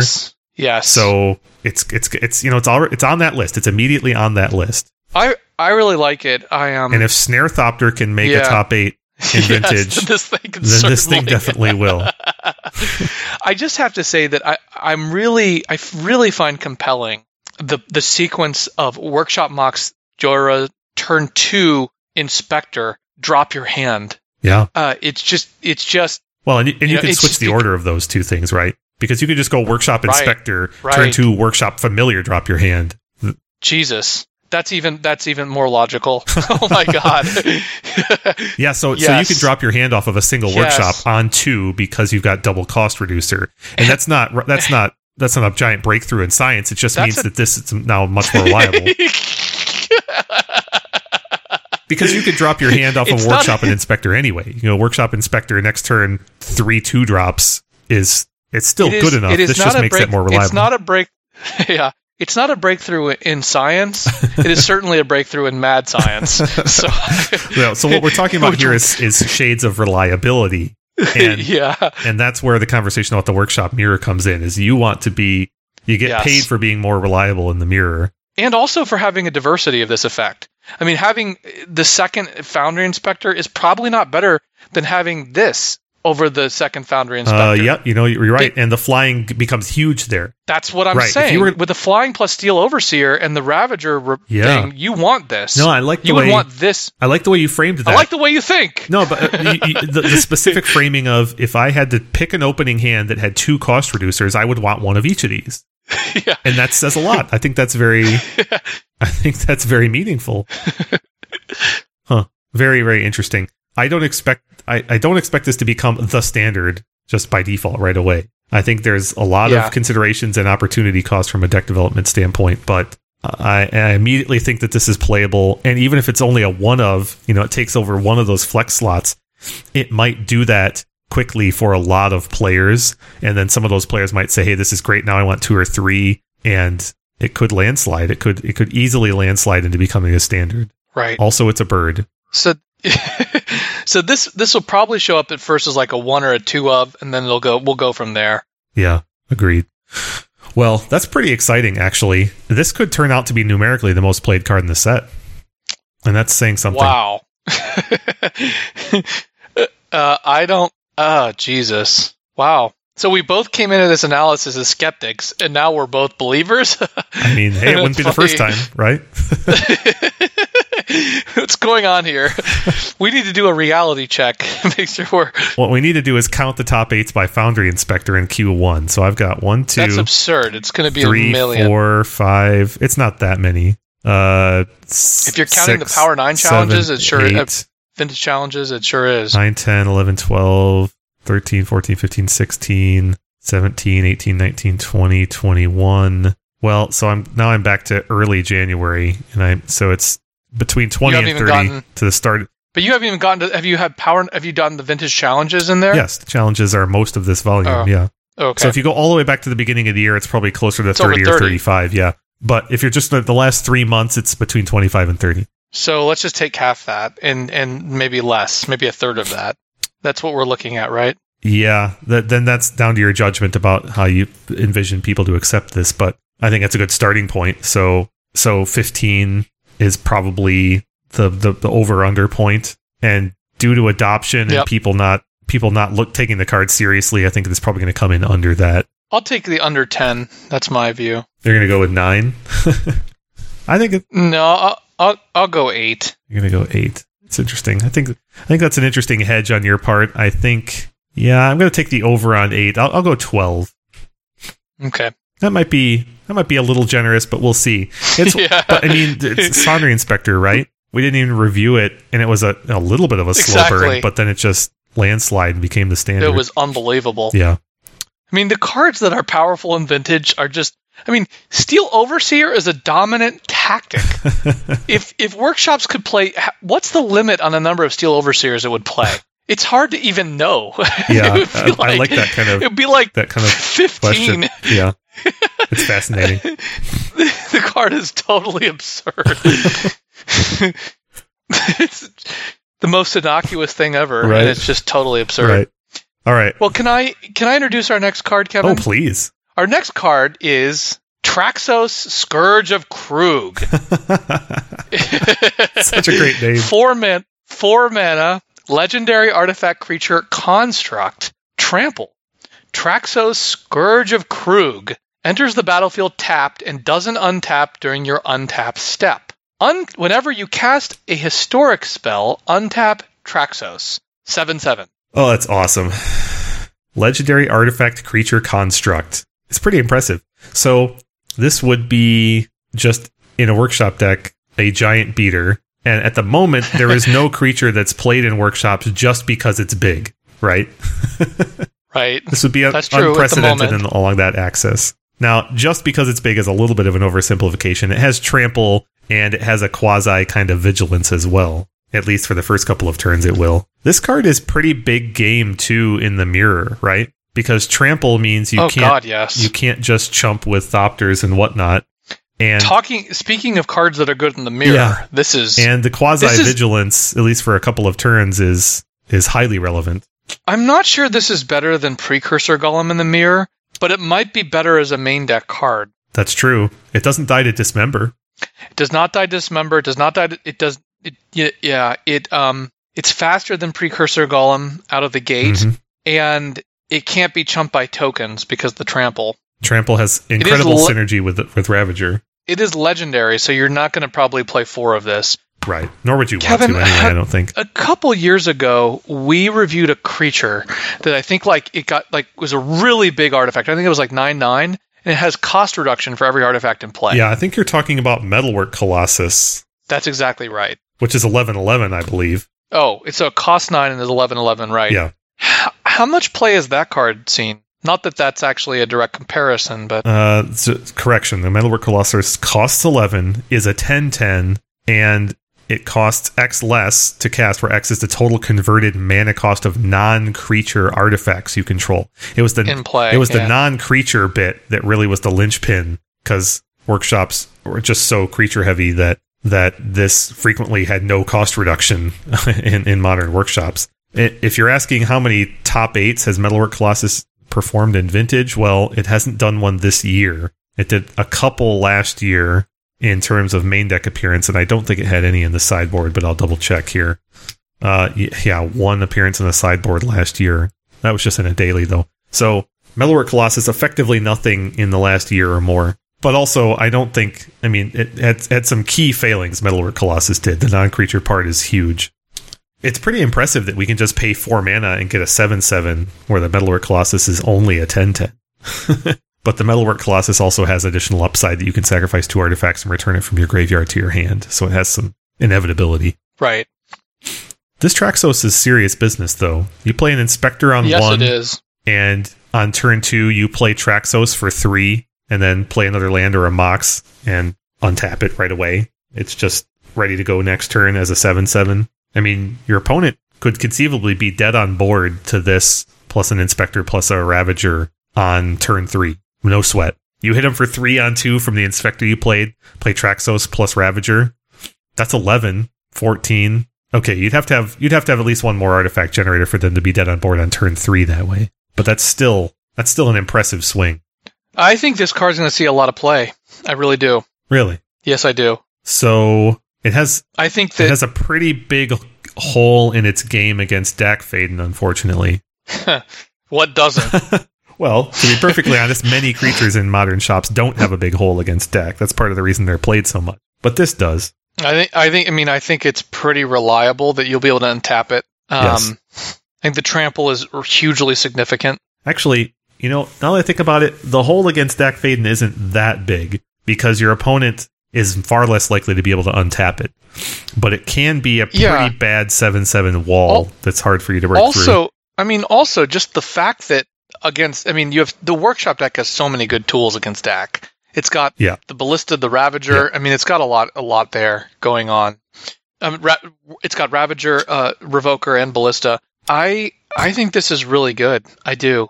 I think that what makes it so strong is it's main deckable, but also strong in the Workshop Mirror. True. Oh, and 7/7 is a particularly relevant body against Oath. Yes. Oh God, yes. Swing into Gristlebrand, and Gristlebrand can't survive. Well, this is a turn 1 play. Yeah, good point. I mean, this is crazy fast. Yeah. Or if you, yeah, I mean, it's fast. It's really fast. This creature's pretty metal. So that's the difference between Metalwork Colossus and this. This is a turn 1 play. Yeah, that's a good point. It's a very good point. It's legendary, so big. You can probably only start with, 2 in your main, you think? Yeah, probably around there. But there's not a lot of opportunity costs swapping this for a Hangerback Walker, is there? This card's far more impressive than a Hangerback Walker number 3. I agree. Yeah. I mean, the Hangerback also has evasion, and it powers up the Ravager, but still. It might be better in terms of blocking and then distributing, but this is better on offense, which is where I like to be anyway. Definitely agree. And just more synergy with Ravager. Trample and Ravager are just so incredibly good. Yeah, this is good. This is really good. Okay, well, let's skip to the meat then. How do we predict the performance of this, given the analysis we just did on Inspector? Do you think there's going to be a dozen copies of this in the next quarter? Yeah. Yes, I do. Possibly more. All right. Yeah, I think it's going to be more. I think it might be the most played card in the set. Really? That's... Wow. I love the fact that we keep saying that. I just think that it is the best card that we've seen for the Workshop deck and in the Workshop Mirror. And I think Workshop is best. The best deck. Fascinating. Right now. Absolutely fascinating. All right, so we went 8 and 12. That was you on 8, me on 12 for Joyra's Familiar. Yeah, I'm taking the way above on this. I think I'm going to peg this at, you know what? I think I'm going to put it below my Damping Sphere prediction, but I'm going to go 15. Wow. When I first looked at this card, I'm going to take 13. I'm going to take 13. That's a more calibrated decision. You said there were about 30 Foundry Inspectors. It was between 25 and 30. Yeah. This card is big. Wow. And it's fast. I think it's like Precursor Golem. Whatever the numbers of precursors are, that's what I'm thinking this is going to be like. Oh. Around there. Well, then allow me to find what the precursor number is. Yeah, back to mid-January, 17 sideboard appearances for Precursor.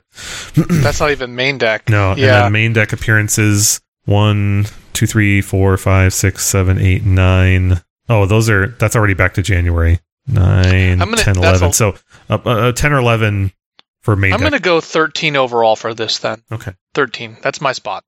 That's impressive. And I ain't moving. I am skeptical. I am skeptical about people's adoption of just a large creature. So we've made our case, and it's compelling. There's a lot of utility here. But I also think that this is the kind of effect that a lot of people will just poo-poo and say, yeah, that's just big. But if this was played turn 1 and the Vintage Championship, this would have won the Vintage Championship in the finals. I'm serious. I'm serious. That's compelling. You can't dismember this. The only thing you can do is copy it. That's the only way to defeat it. Nice. You can't beat him, join him. Yep, or make them. Well, that's a compelling statement. I don't know how to. It can't be. I don't know how to chumped. I don't know how to. It cannot be chumped. Yeah, I don't know how to encapsulate what I'm feeling. I just feel like this is the sort of card that will be dismissed by certain people up front, maybe until they lose to it a couple of times, and it wouldn't be the first card in Vintage to follow that trajectory. So I am going to take the under on 13 and go with. I'm going to go with 7. All right. I don't think it's going to be adopted as quickly. All right. But also, the topic that you brought up early on in this show about how the texture of Vintage tournaments go throughout the year, I think bears on this, because this could be the sort of thing that we don't see. This could be the kind of technology that doesn't emerge until a large event like SCG Con. The Star City Con, yeah. Similar to how Steel Overseer broke out last year. So it might follow a trajectory like that. All right. But remember, this only has to appear as a one of in a deck to make top 8. Fair enough. You are right. That's a pretty low threshold. This set is scaring me. It's got good cards against Workshops, but it's making Workshops even better. Well, we'll see. Every card we've discussed for Workshops so far has been a 4-drop, though. which is, I think, a relevant metric to keep an eye on. Yeah, because there's never any good 4-drops in workshops. No, but you can't play as many as we're predicting here. I know. Anyway. We've only seen 4 of them and said all 4 of them we've said are playable. So, that only is to the good, or to the, rather, the good of the workshop player. Fair enough. All right, moving on. All right, let's talk briefly about Zalfrin Void, which is a cool card. It's a land. When Zalfrin Void enters the battlefield, scry 1, and you tap it to add C to your mana pool. This is a pretty low impact land, right? I mean, it's obviously not impactful enough to surpass Workshop or Ancient Tomb or Factory or Wasteland in the Workshop deck. It might have been useful in Eldrazi if the Eldrazi decks hadn't ever migrated to be a colored deck, meaning adopting Painlands and Cavern of Souls, for example. And now with the recent advent of Unclaimed Territory, they can easily just play colored spells reliably. There is a place for lands that provide spell-like effects in the colorless-based decks in Vintage. And in that sense, I think that this meets that relatively ambiguous threshold of adding not quite a card's worth of value in a scry, but I think greater than cards worth of value that you get by casting uncounterable spells with Cavern, for example, or by having Mishra's Factory, of course, that kind of thing. I just think the competition is too high at lands in Vintage for this thing to break through. Yeah, I agree. Even Tribal Eldrazi has fantastic spell-like effects in things like Eye of Ugin, and obviously it has its own Sol lands, so I just don't think this is a scry is enough, even though would be a very welcome effect in those decks. So I'm going to go 0, and I assume you will as well. Me too. Yep. Yeah. Let's talk also about Voltaic Servant. Artifact creature construct, 2 mana. At the beginning of your end step, untap target artifact, and it is 1/3. This is kind of an interesting card. So, pretty synergistic with Traxos, yeah? True. What a beating. No, so the benefit here being a combination of a body plus a Voltaic key effect for no additional incremental mana. Or Mox, untap a Mox type thing. No, but what I mean is the Voltaic key effect. So right, got it. This is, in a workshop context, this can get you some quasi-vigilance, but it's at the cost of a really effective body. 1/3 is... Yeah. It's only okay. It has some benefit. It stands in the way of opposing Revokers effectively, but not for long once your opponent has Ravager. It's no good against Ballista. It's no good against Joyrus Familiar or Traxos. So, the body is of limited utility and very weak on offense. But more specifically, the average workshop deck is not interested in just getting an incremental untap during its end step.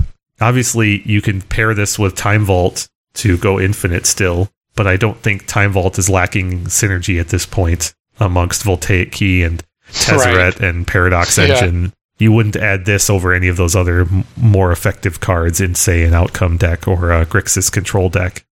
Is there some cumulative benefit you would get from having multiples of these in play and doing something sneaky? Whatever it is, I can't think of it.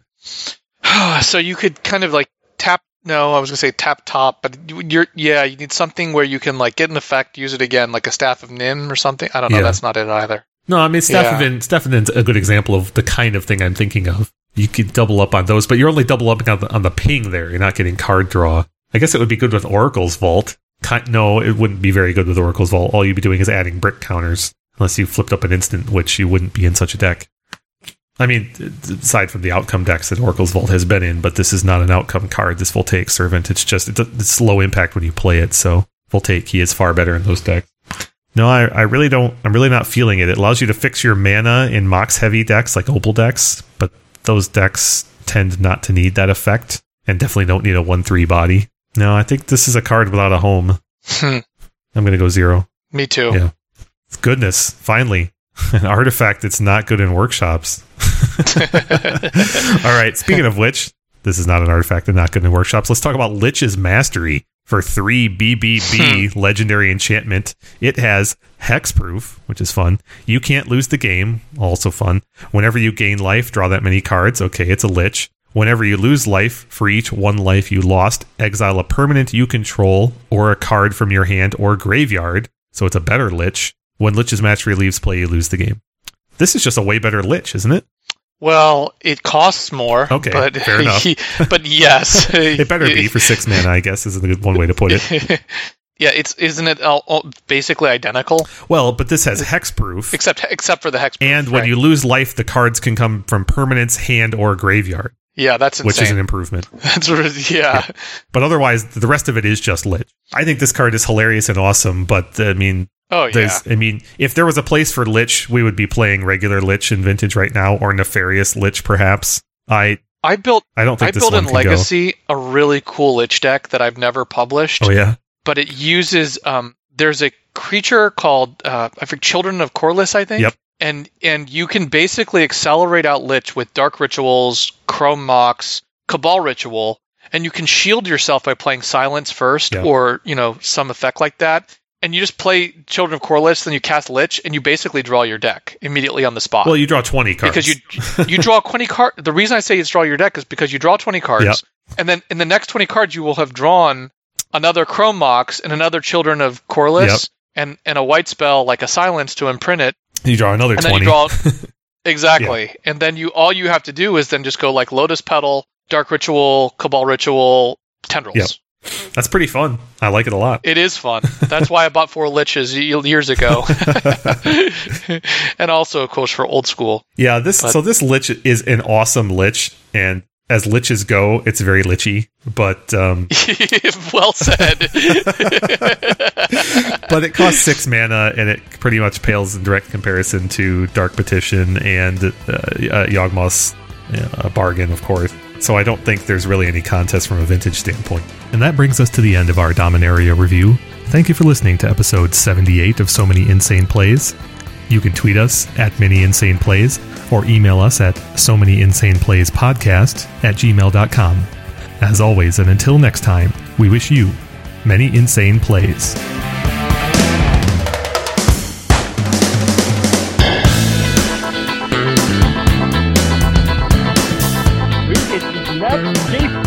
Game.